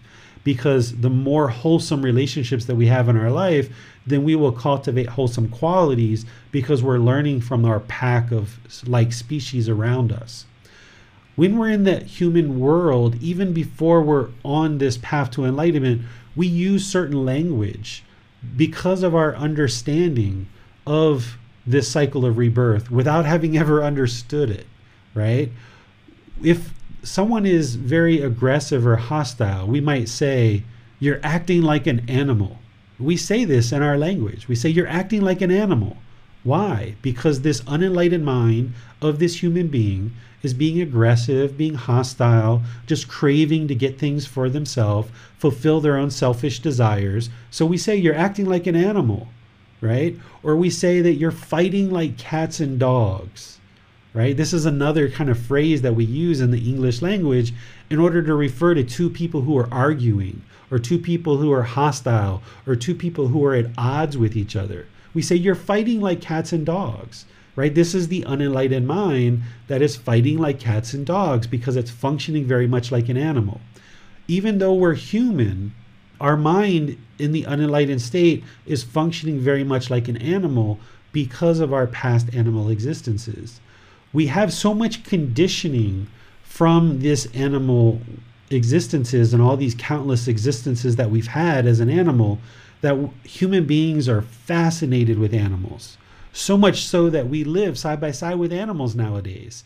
We bring them into our home as pets, right? We have this enormous fascination with animals, studying them, watching them, observing them. We have stuffed animals that are animals, right? Not only do we have real living beings living side by side with us that are animals, but as we grow up, we watch cartoons that are animals. We have stuffed animals. We have all these things around us related to the animal world. Some of us even wear prints on our body in terms of fabrics that are very much look like animal skin as animal prints because of our fascination with the animal realm, because of our connections back to that realm through our countless existences. The animal consciousness is preoccupied with this craving, anger, and ignorance, this arrogance, this ego, this conceit, and this self. And what we're doing as moving into this human realm is we're trying to shed that. That's what it means when we're walking towards enlightenment. When we're moving from the darkness to the light, what we're doing is we're shedding these animal instincts. We're shedding this animal conditioning. Effectively, what the path to enlightenment is doing is it's teaching us how to become more and more human. We're becoming more and more human by not killing each other, by not stealing from each other, by not having sexual misconduct, by not lying, by not having substances that cause heedlessness, by being able to practice harmlessness, this right intention, by practicing right speech, where we speak polite, kind, friendly, and respectful with each other. Because in the animal realm, when somebody does something that we don't like, right, we're really aggressive, we're really hostile. And that's what's happening when we practice wrong speech. When we practice wrong speech and we're aggressive and we're hostile with people, When we're not speaking with those 5 factors of well-spoken speech, we're functioning like an animal. And the more that you understand this, that you're trying to evolve from this animal consciousness to this human consciousness, then when you see these animalistic behaviors that are coming up, you can work on shedding that. You can work on letting that go. You can see that, yeah, I'm being really aggressive here. This is like an animal. I feel like an animal. Or if you've ever been deep into any kind of addiction, like a sexual addiction or a gambling addiction or a substance addiction or a shopping addiction, you feel like an animal, like you're chasing after a prey, right? That lion that's chasing after a gazelle, or that lion that's chasing after a rabbit or something like that, that's the object of its affection. And it's chasing and chasing and chasing and chasing and chasing. And if it gets it, then it's really pleased, it's really happy, it feels this excitement. But if it doesn't get it, it's angry. And we are the same way. In this human realm, in the unenlightened state, when we have craving, desire, attachment that arises in the mind, and we chase after shopping, or we chase after money, or we chase after sex, or we chase after gambling, or we chase after substances or some material possession, the mind is obsessed, just like that cheetah chasing a gazelle, or that wolf chasing a rabbit. We're chasing and chasing and chasing because of our craving. And then if other animals do something that we don't like, we have this anger and this hostility that comes into the mind. And where is all this coming from? It's coming from our ignorance, our unknowing of true reality. Because in the animal realm, we couldn't cultivate wisdom. All we were doing was functioning through animal instincts. But now, in this human realm, in the unenlightened state, the mind is still being plagued by these animal instincts and this animal conditioning. And when you can observe it for what it is, which is based on our animal instincts and our animal conditioning, then you can work to shed all of that and actively work towards becoming more and more human. Because while some people consider human beings to be animals, we aren't animals. We were animals in the past. And in the unenlightened state, we function very much like animals. We're not animals now. We're a human being. And we can let go of our animal instincts. And we can evolve to a higher consciousness with the teachings, with guidance. We can evolve to this higher consciousness, and we can function through this wisdom, because now we have the ability to do that as human beings. Whereas animals, we weren't able to do that.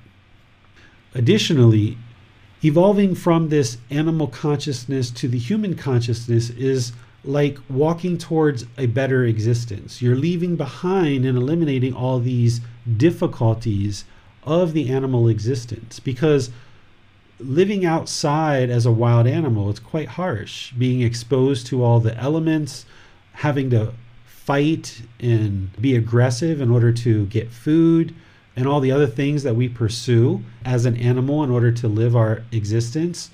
We tend to do those things in the unenlightened mind. We tend to fight. We tend to clamor and claw towards wealth or towards some other central desire. It's through understanding these animal instincts and this animal consciousness that we can shed that and move towards this human consciousness.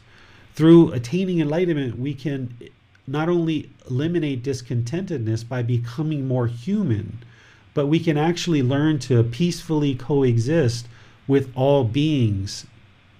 We can't do that as an animal. As an animal, we can't peacefully coexist. Lions and hyenas will fight. Cats and dogs will fight. Snakes will attack a scorpion. A scorpion will attack something else.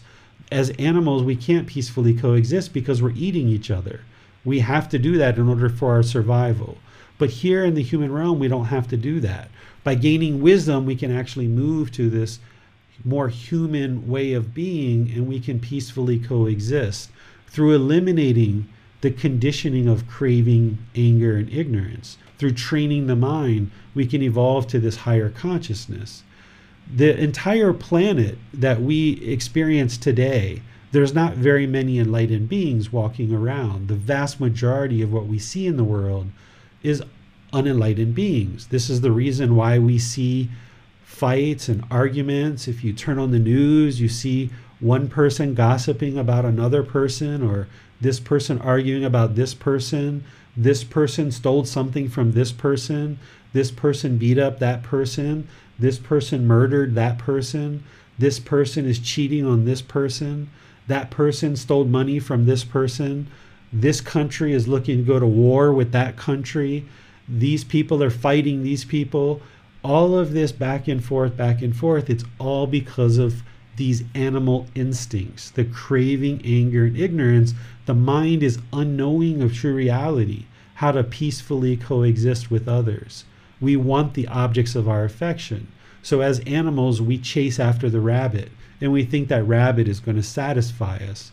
But then it only is temporary, and we have to chase the next animal and the next animal and the next animal. So as human beings, because of this craving, anger, and ignorance, we live in this world where there's lots of pervasive craving, anger, and ignorance.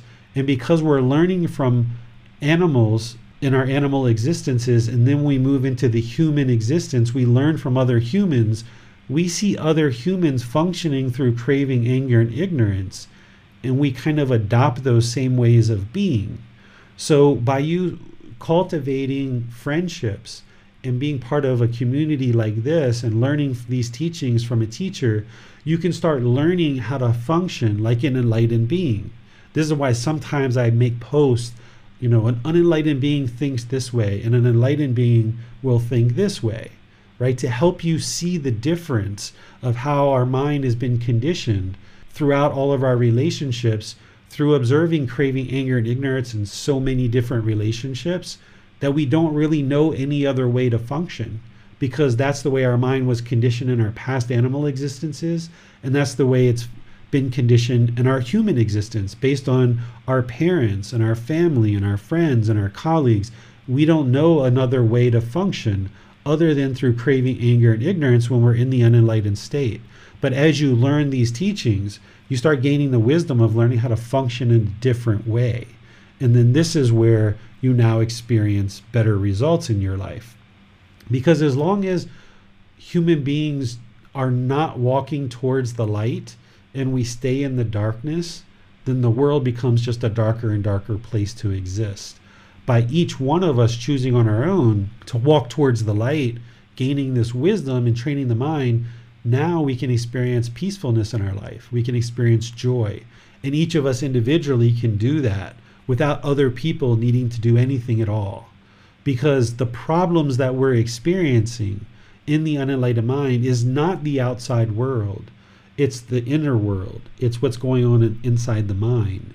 So by eradicating the pollutions of craving, anger, and ignorance, transforming that to generosity, loving kindness, and wisdom, now we can function in a way where we can be harmonious with each other. We can be peaceful with each other. We can be loving and kind and compassionate.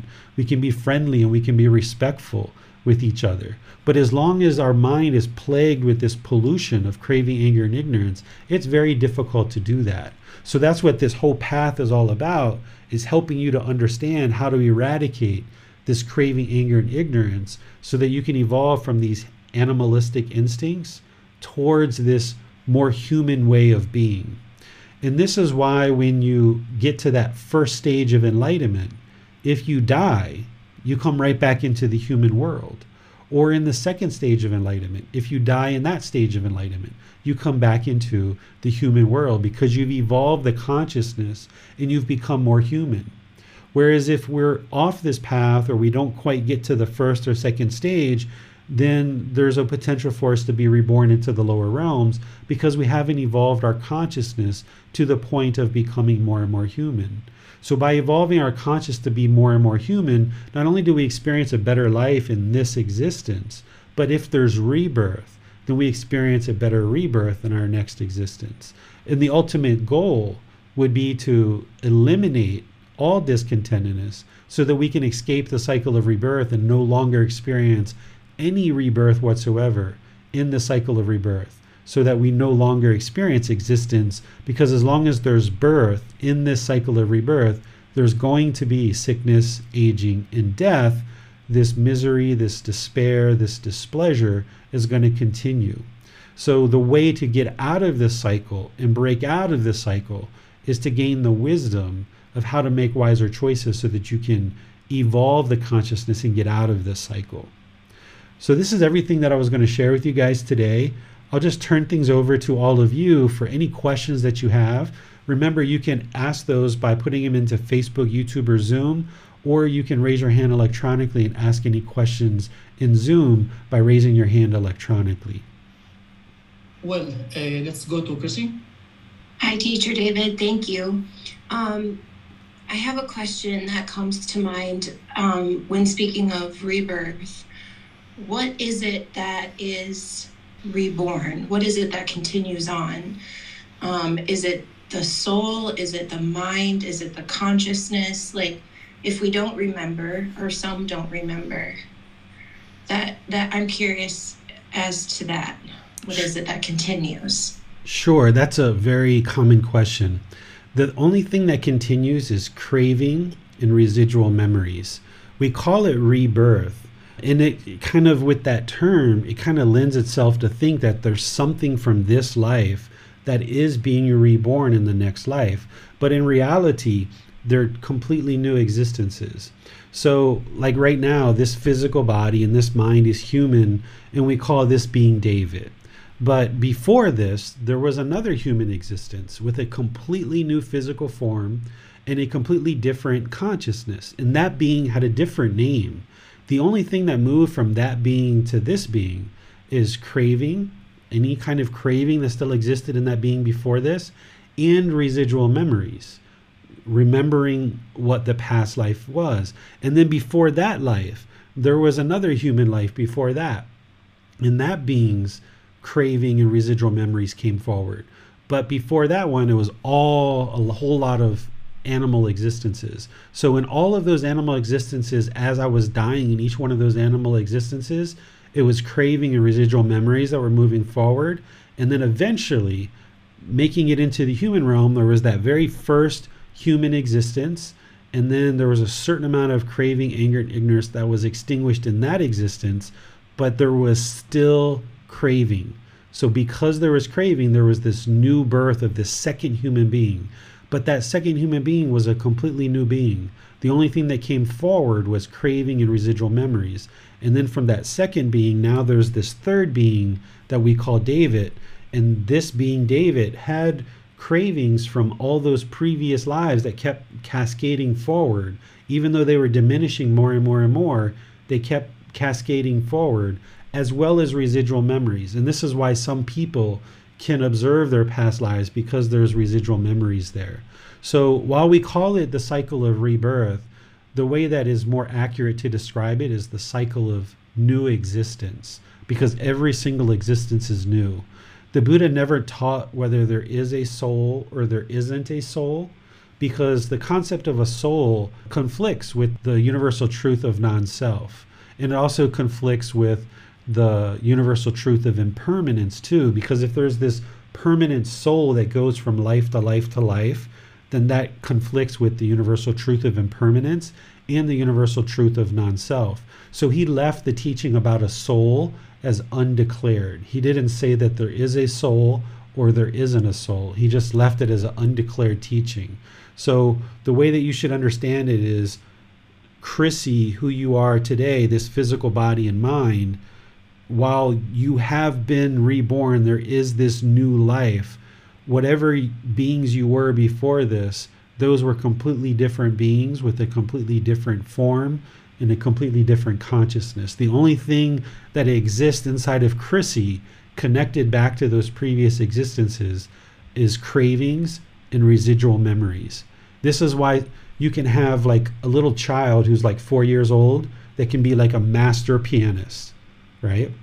We call this person a genius, but in reality what it is in their previous lives, they had those memories from their previous lives. They were most likely a master pianist in previous lives, and now at 4 years old, there's no way to explain how this 4-year-old knows this amazing amount of piano other than their residual memories from previous lives. There's other things that I could share with you guys and point to you guys in the news of people who have these residual memories and they come into the news occasionally.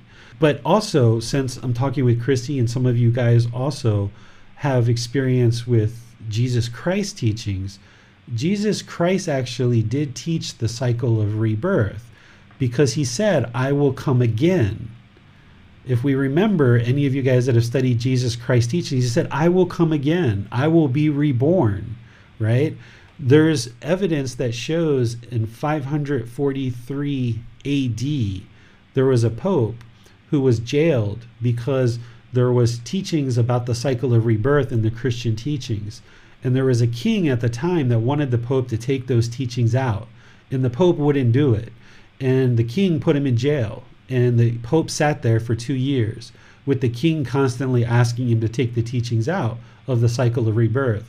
Well, finally, the pope relented after 2 years and decided to take the teachings of the cycle of rebirth out and taught that there's only one life. But there's still that teaching in the Bible where Jesus Christ says, I will come again. I will be reborn. So even though for the last 1500 years, people have been taught that we only get one life, Jesus Christ himself, the Buddha, and others are aware of the cycle of rebirth, and they know that we get more than one life. I've spoken to Christians who are very deeply practicing Christians who are like in the medical field, and they say even though they know that the current teachings of Christianity say we only get one life, they know from observing birth and death in the hospital that they know that there's the cycle of rebirth. Because if you've ever been around somebody who's been dying, oftentimes as somebody is dying, they are actually recalling memories from their previous lives, and they're just kind of saying them out loud. And anybody who's worked in the medical field and around people who are dying, you might have actually experienced this kind of thing. So from one life to the next, it's a completely new existence. We should really call this the cycle of new existence, because the only thing that's moving from one life to the next is craving and residual memories. That's it. Everything else is completely brand new. Well, let's go to Marcy.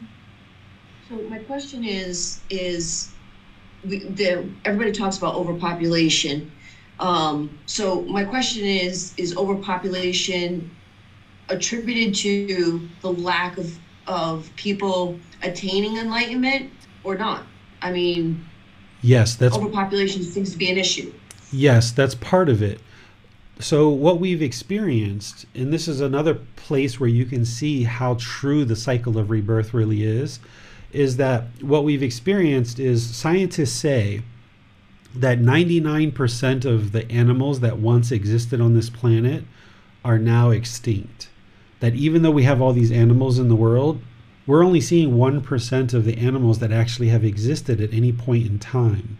So basically the animal realm has shrunk significantly.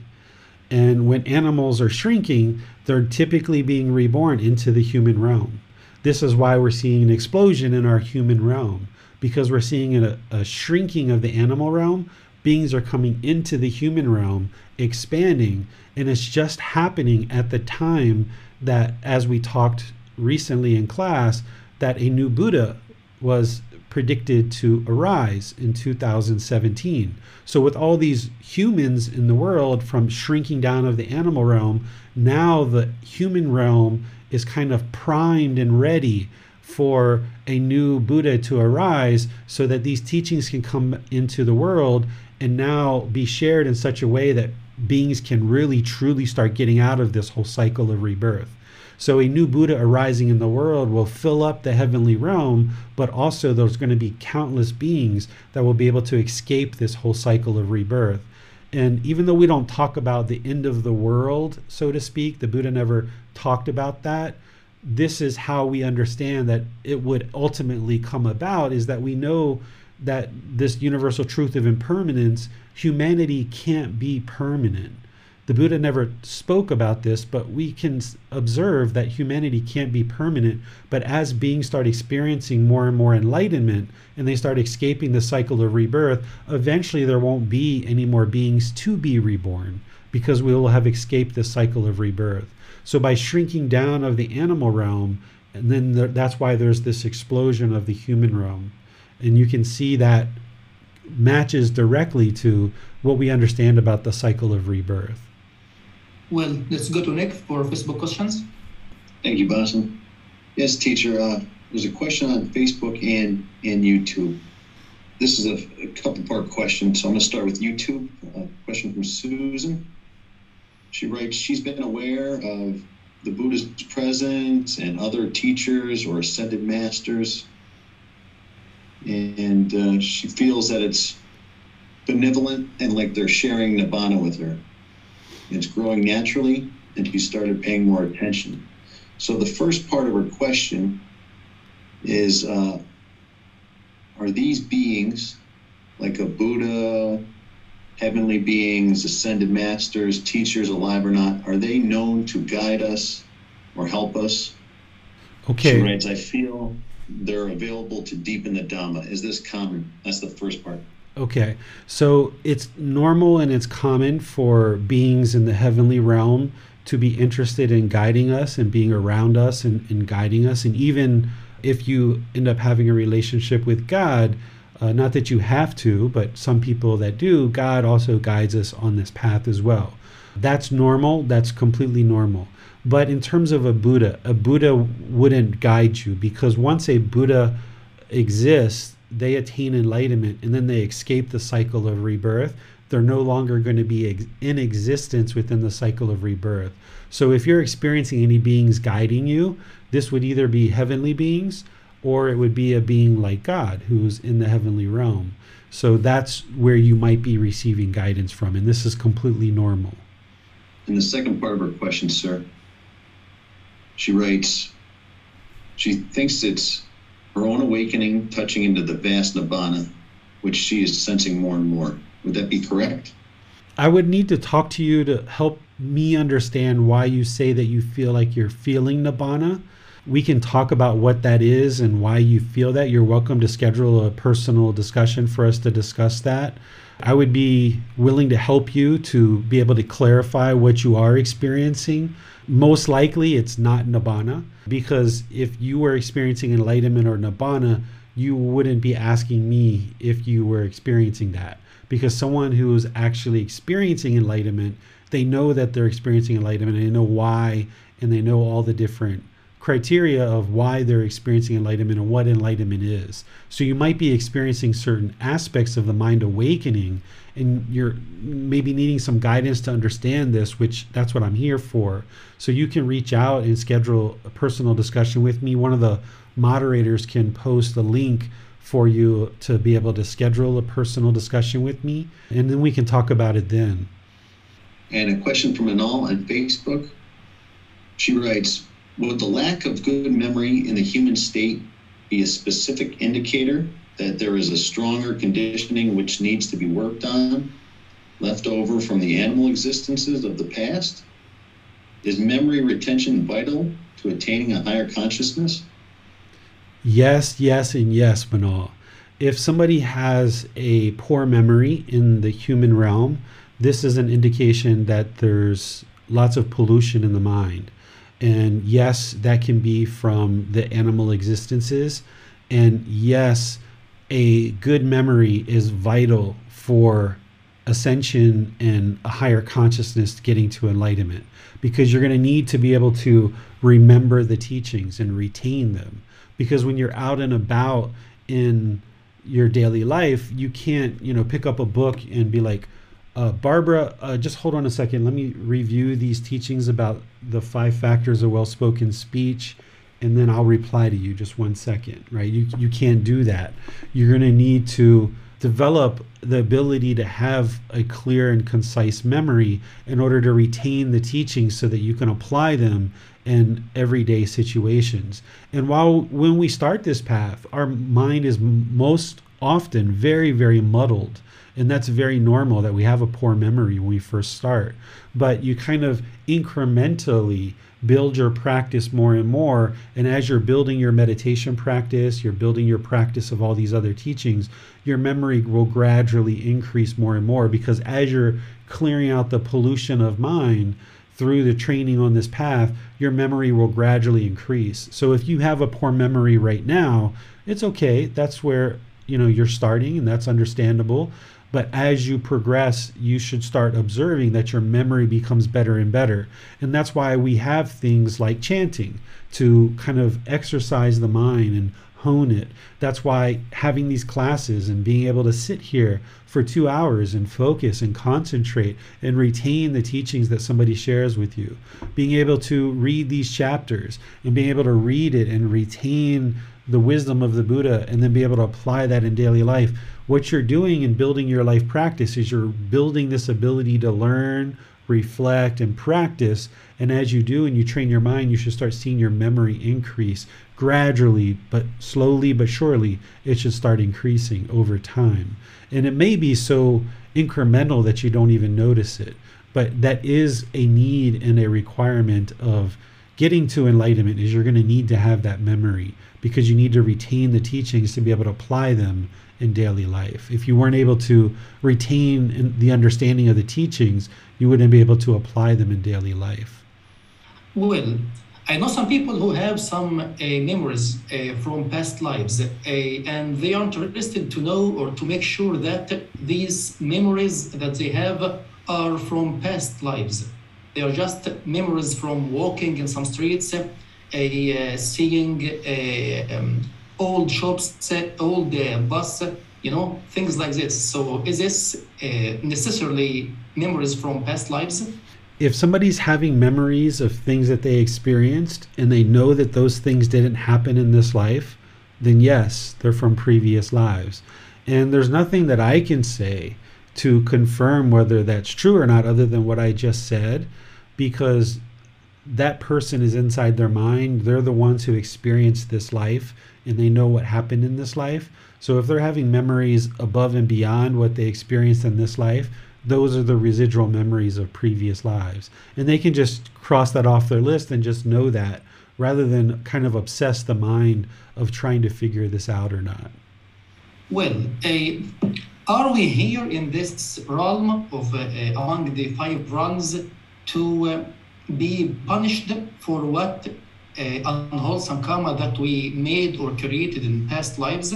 It's not wise or beneficial to ever think of anything you're experiencing as a punishment or as a reward, because there's no being that's punishing you and rewarding you for anything that we've actually done. If anything at all, we punish ourselves because we make a certain decision, we think it's good, it comes back to us, we experience discontentedness, and we're kind of punishing ourselves for the mistakes that we've made. So for me, I think it's quite liberating to think about you coming into this human realm as being the most ideal place to exist, as like a really beneficial thing. The Buddha actually talked to his students about how much of a great experience that they're having, because it's so rare to obtain the human state. And then to be able to obtain the human state and do that at the time that a Buddha was alive, that is like enormously beneficial. So you now having this human state and being able to learn these teachings, it's highly beneficial for you. And this is like the most ideal thing that could ever happen for you. Whereas if we were human and we were just impoverished and having a really difficult time and struggling to fulfill our basic necessities in life, and we had no idea that there was even such thing as the Buddha's teachings, that would be a really horrible, challenging and struggle, a lot of difficulties in our life, because we're struggling through life just trying to get our basic necessities met, and we don't even know or have any awareness of anything called a Buddha or the path to enlightenment. That life is going to be a very hard life to live. So by coming into this human realm, we're not being punished by coming into the human realm. It's actually like a reward, even though there's no one giving us a reward. But because of all the decisions we made in previous lives, they were wholesome enough to get us here into this human realm. And now that we're in this human realm, we should take advantage of this and really apply effort and energy towards the attainment of enlightenment, not allowing this human birth to, be wasted. So if we have complacency in the mind, then we'll waste this human birth. But this human birth is quite a prized possession, and it was based on all of our wholesome decisions from previous lives. And now that we're here and you're actually have come in contact with the Buddhist teachings, this is like the best, most ideal thing that could ever happen for your life. But the reason why this is happening is because of your own decisions, not because anybody's rewarding you, not because anybody's punishing you, but you made the decision. You made countless decisions that ultimately landed you here in the human realm. And now that you're in the human realm, you've made multiple decisions that brought you closer and closer to these teachings to now be able to escape this whole cycle of rebirth. And it's your decisions that will continue to help you progress to enlightenment. So it's all a matter of our decisions, not anybody punishing us, but as a result of our decisions, our karma, cause and effect, or action and result. Well, so the fact that Jesus Christ is coming back again to the human world is not to fix things, but it's to provide the right teachings, right? Yes, so a lot of people have been taught that Jesus is going to come back into the world and float down from the clouds, and he's going to snap his fingers, and anybody who believes in him, he's going to take them to heaven with him, and all the people who don't believe are going to stay here behind and, burn up in hell, so to speak. But this isn't what Jesus said. This is what people have come to talk about and come to believe. But the first time Jesus came, he didn't come floating down from clouds. He came through the womb of a woman. And the second time he comes, he's going to come through the womb of a woman. And that's how he's going to enter the world. And the first time he was here, he delivered teachings to help people live a better life. The next time that he has come into the world, he's going to deliver teachings to help people live a better life. This heaven on earth that Jesus talked about, it's not about snapping his fingers and everything instantly becomes perfect. Because if he was going to do that, he would have did that the first time. And even if he did do that, as soon as he snapped his fingers and everything was perfect, because of the ignorance and unknowing of true reality, within a matter of seconds, everybody would be right back in the misery again, because they would start making unwholesome decisions over and over and over again, taking themselves in the world back into darkness.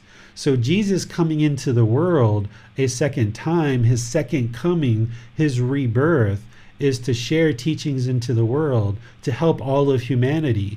It's individual beings of all of humanity that we are going to create heaven on earth, not Jesus. Jesus is going to share teachings. He's not even going to call himself Jesus when he's reborn the second time, because his previous existence, he was Jesus. But because of the cycle of rebirth, this new existence, he's a new being. He has the same cravings from his previous life, and he has residual memories from his previous life. But the teachings that he delivers are going to be teachings to help all of humanity, not snap his fingers and everybody goes off to La La Land and makes a wonderful world.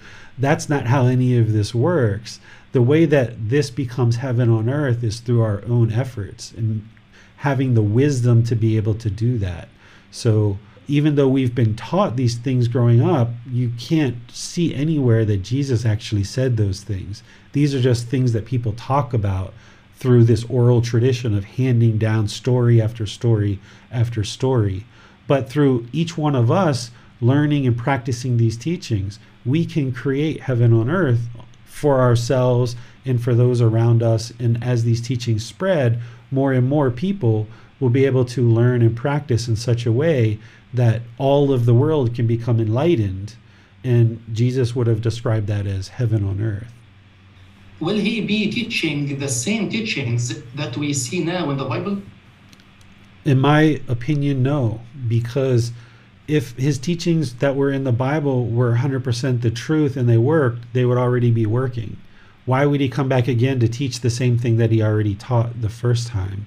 He's going to have more wisdom the second time. The first time he was here, he wasn't enlightened. That's why he needed to be reborn. He wasn't fully enlightened. He didn't have the full wisdom that he needed in order to help liberate people's minds.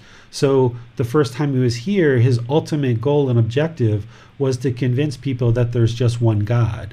So he had to perform all these miracles in order to convince people that he was who he said he was. And then during that lifetime, there was belief in many different gods. So during his lifetime, his main objective was to deliver some teachings, but then what he delivered, he only taught for a very limited period of time before people murdered him. And then the people who wrote down his teachings, they didn't really know his teachings 100% because they didn't really study with him very deeply, because he only taught for a very short period of time before they murdered him. So what we see in the Bible is not 100% truth because it was written down by other people besides Jesus. And since Jesus wasn't fully enlightened and he didn't have as much time that he really needed to share the teachings on an in-depth level, then what we got in the Bible is that, that small book. We've got 72 books inside of one book. So do we really think that all of the wisdom of the world is just in those 72 books within that small little book? No, there's a whole lot more wisdom that Jesus was working on cultivating that can ultimately be shared with the world on his second coming, that he'll be able to share those teachings with people in a much more detailed, much more clear, much more concise, much more precise way to be able to help people truly liberate their mind to enlightenment, or what Jesus would have called the Holy Spirit, attaining this Holy Spirit or enlightenment. That's the way that this slowly works, is that Jesus is going to have new teachings. It's not going to be the same thing that he taught before. He's not going to look the same. He's not going to have the same physical appearance because he's a brand new being, right? He's not even going to consider himself, I am Jesus Christ, because that I am has been eliminated from an enlightened mind. A reborn Jesus Christ isn't going to see themselves as I am Jesus Christ, because that was the being before this. A new being that is being reborn into this world today, who is the person who used to be Jesus Christ, isn't going to have that thought of I am Jesus Christ. They're not going to have that I am in the mind, because they would have eliminated the self and realized non-self to be able to share the teachings as a fully, perfectly enlightened Buddha. Let's go to Marcy. Thank you for that explanation, teacher. So my question to you is, someone that has died while on the stages of the path to enlightenment, you said that they would be reborn into the human realm. Does the Buddha ever speak about that duration? Is it instantaneously, or is there a period of waiting for, a birth to happen? That's my question. Sure. I've seen a few places where he's talked about it. He never talks about it as an immediate rebirth, that a being is, dies and then immediately reborn.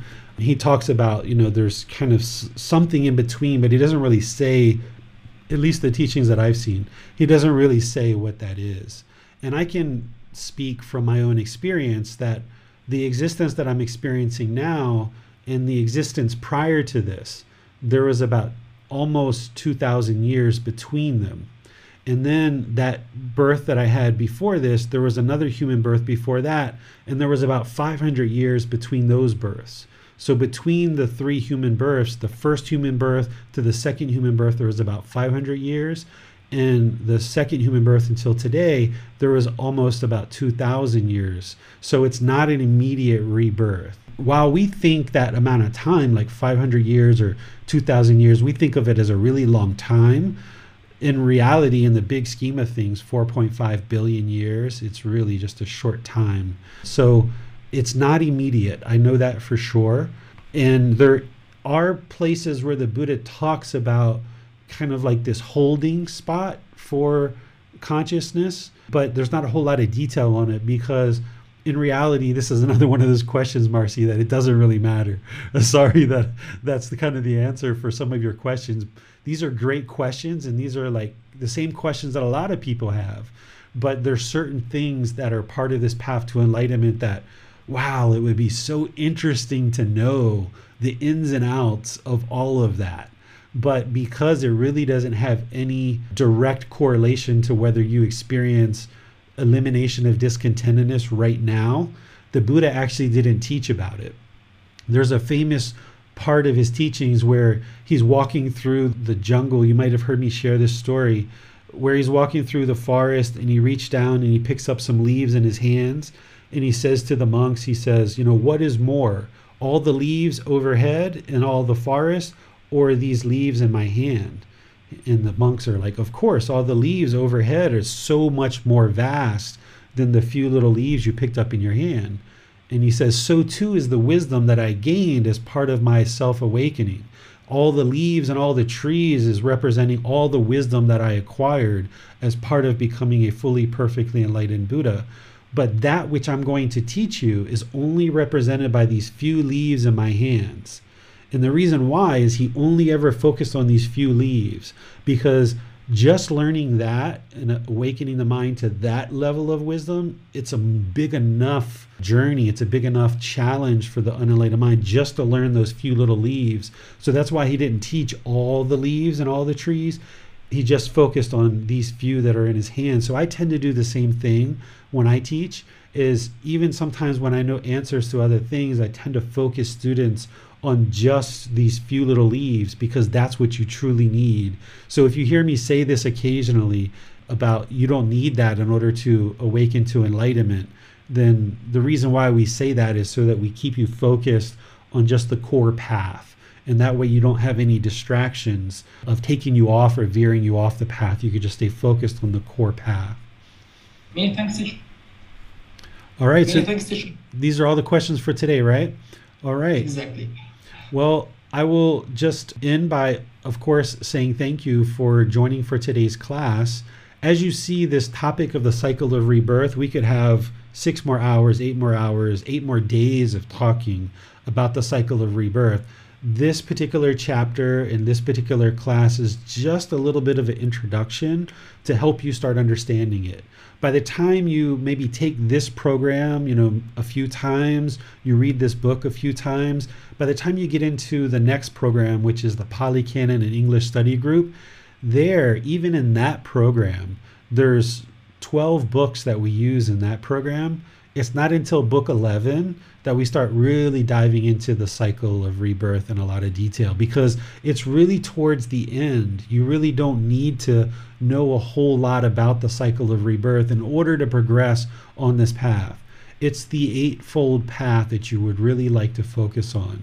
Right view, right intention, right speech, right action, right livelihood, right effort, right mindfulness, and right concentration, which includes your meditation, which includes cultivating your wisdom, your moral conduct, and your mental discipline. That's how you really liberate the mind.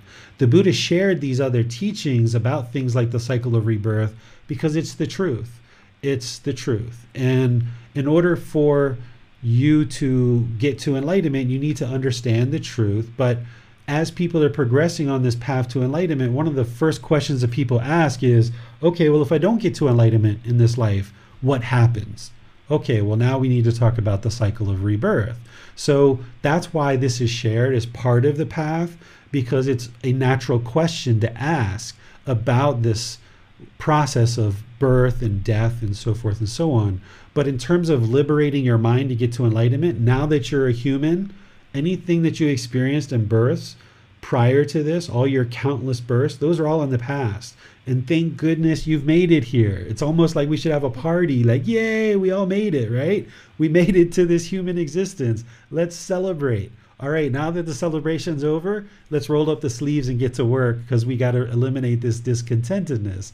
So that's what we should really focus on. Not what happened in the past, not what happened in the future that you may have the potential of being reborn. If you're reborn, so be it. You've been reborn many times in the past, countless times, and here you are, right? But let's be sure we work to ensure that that doesn't happen again, because that's where this misery keeps happening over and over and over again. But let's enjoy the fact that, yes, we're human, outstanding. Now let's get to work and let's learn this path to enlightenment so that we can enjoy the rest of this existence with a peaceful, calm, serene, and content mind with joy. That's what this path is really all about. It's not about guilting, shaming, or fearing you based on what's happened in the past or what may or may not happen in the future, because all of those things are outside of right now. Right now is really all that really truly matters.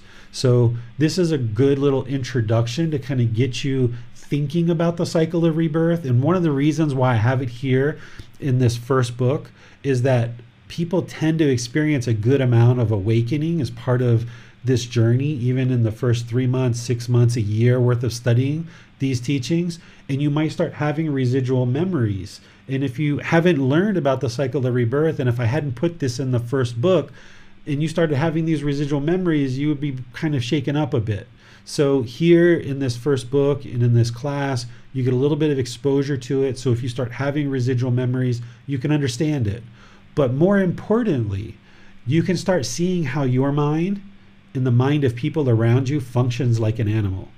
If you experience the unenlightened mind and people around you are unenlightened, you're going to see this hostility, this aggression, this fierceness, this protection of a self, this protection of your territory, this holding on to possessions, not wanting to give and share, holding on to food, stealing, sexual misconduct, killing.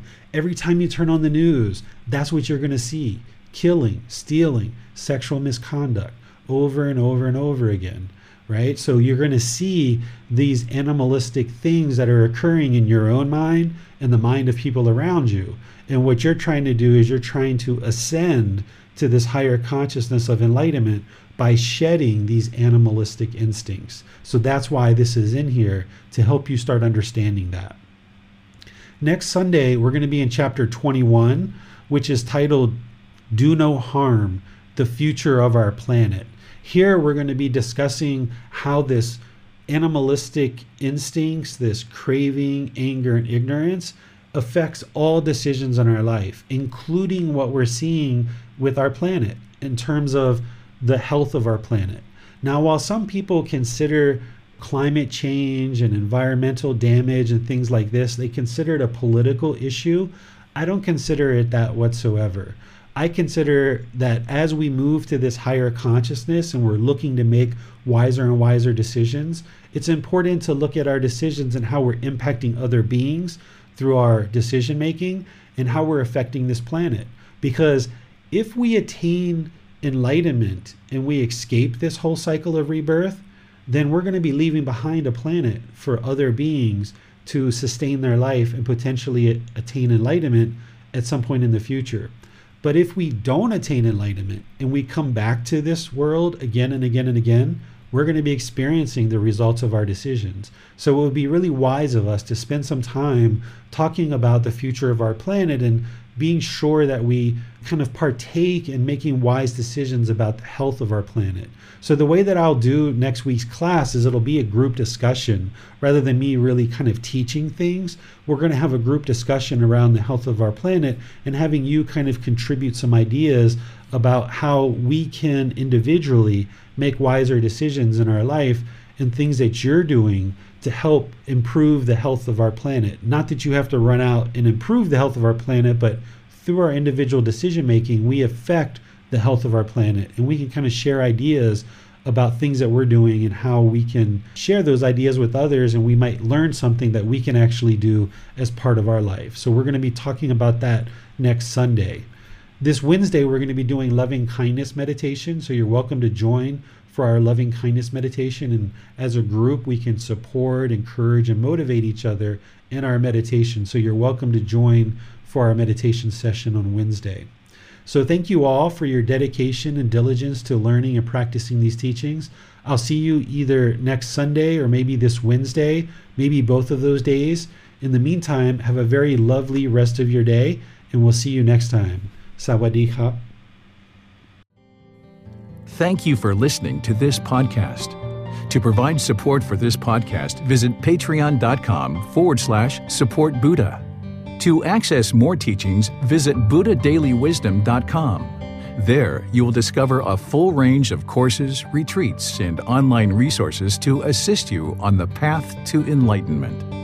Remember to establish a daily, consistent meditation practice, along with learning and practicing these teachings. A well-developed meditation practice is the foundation in which to train the mind to attain enlightenment.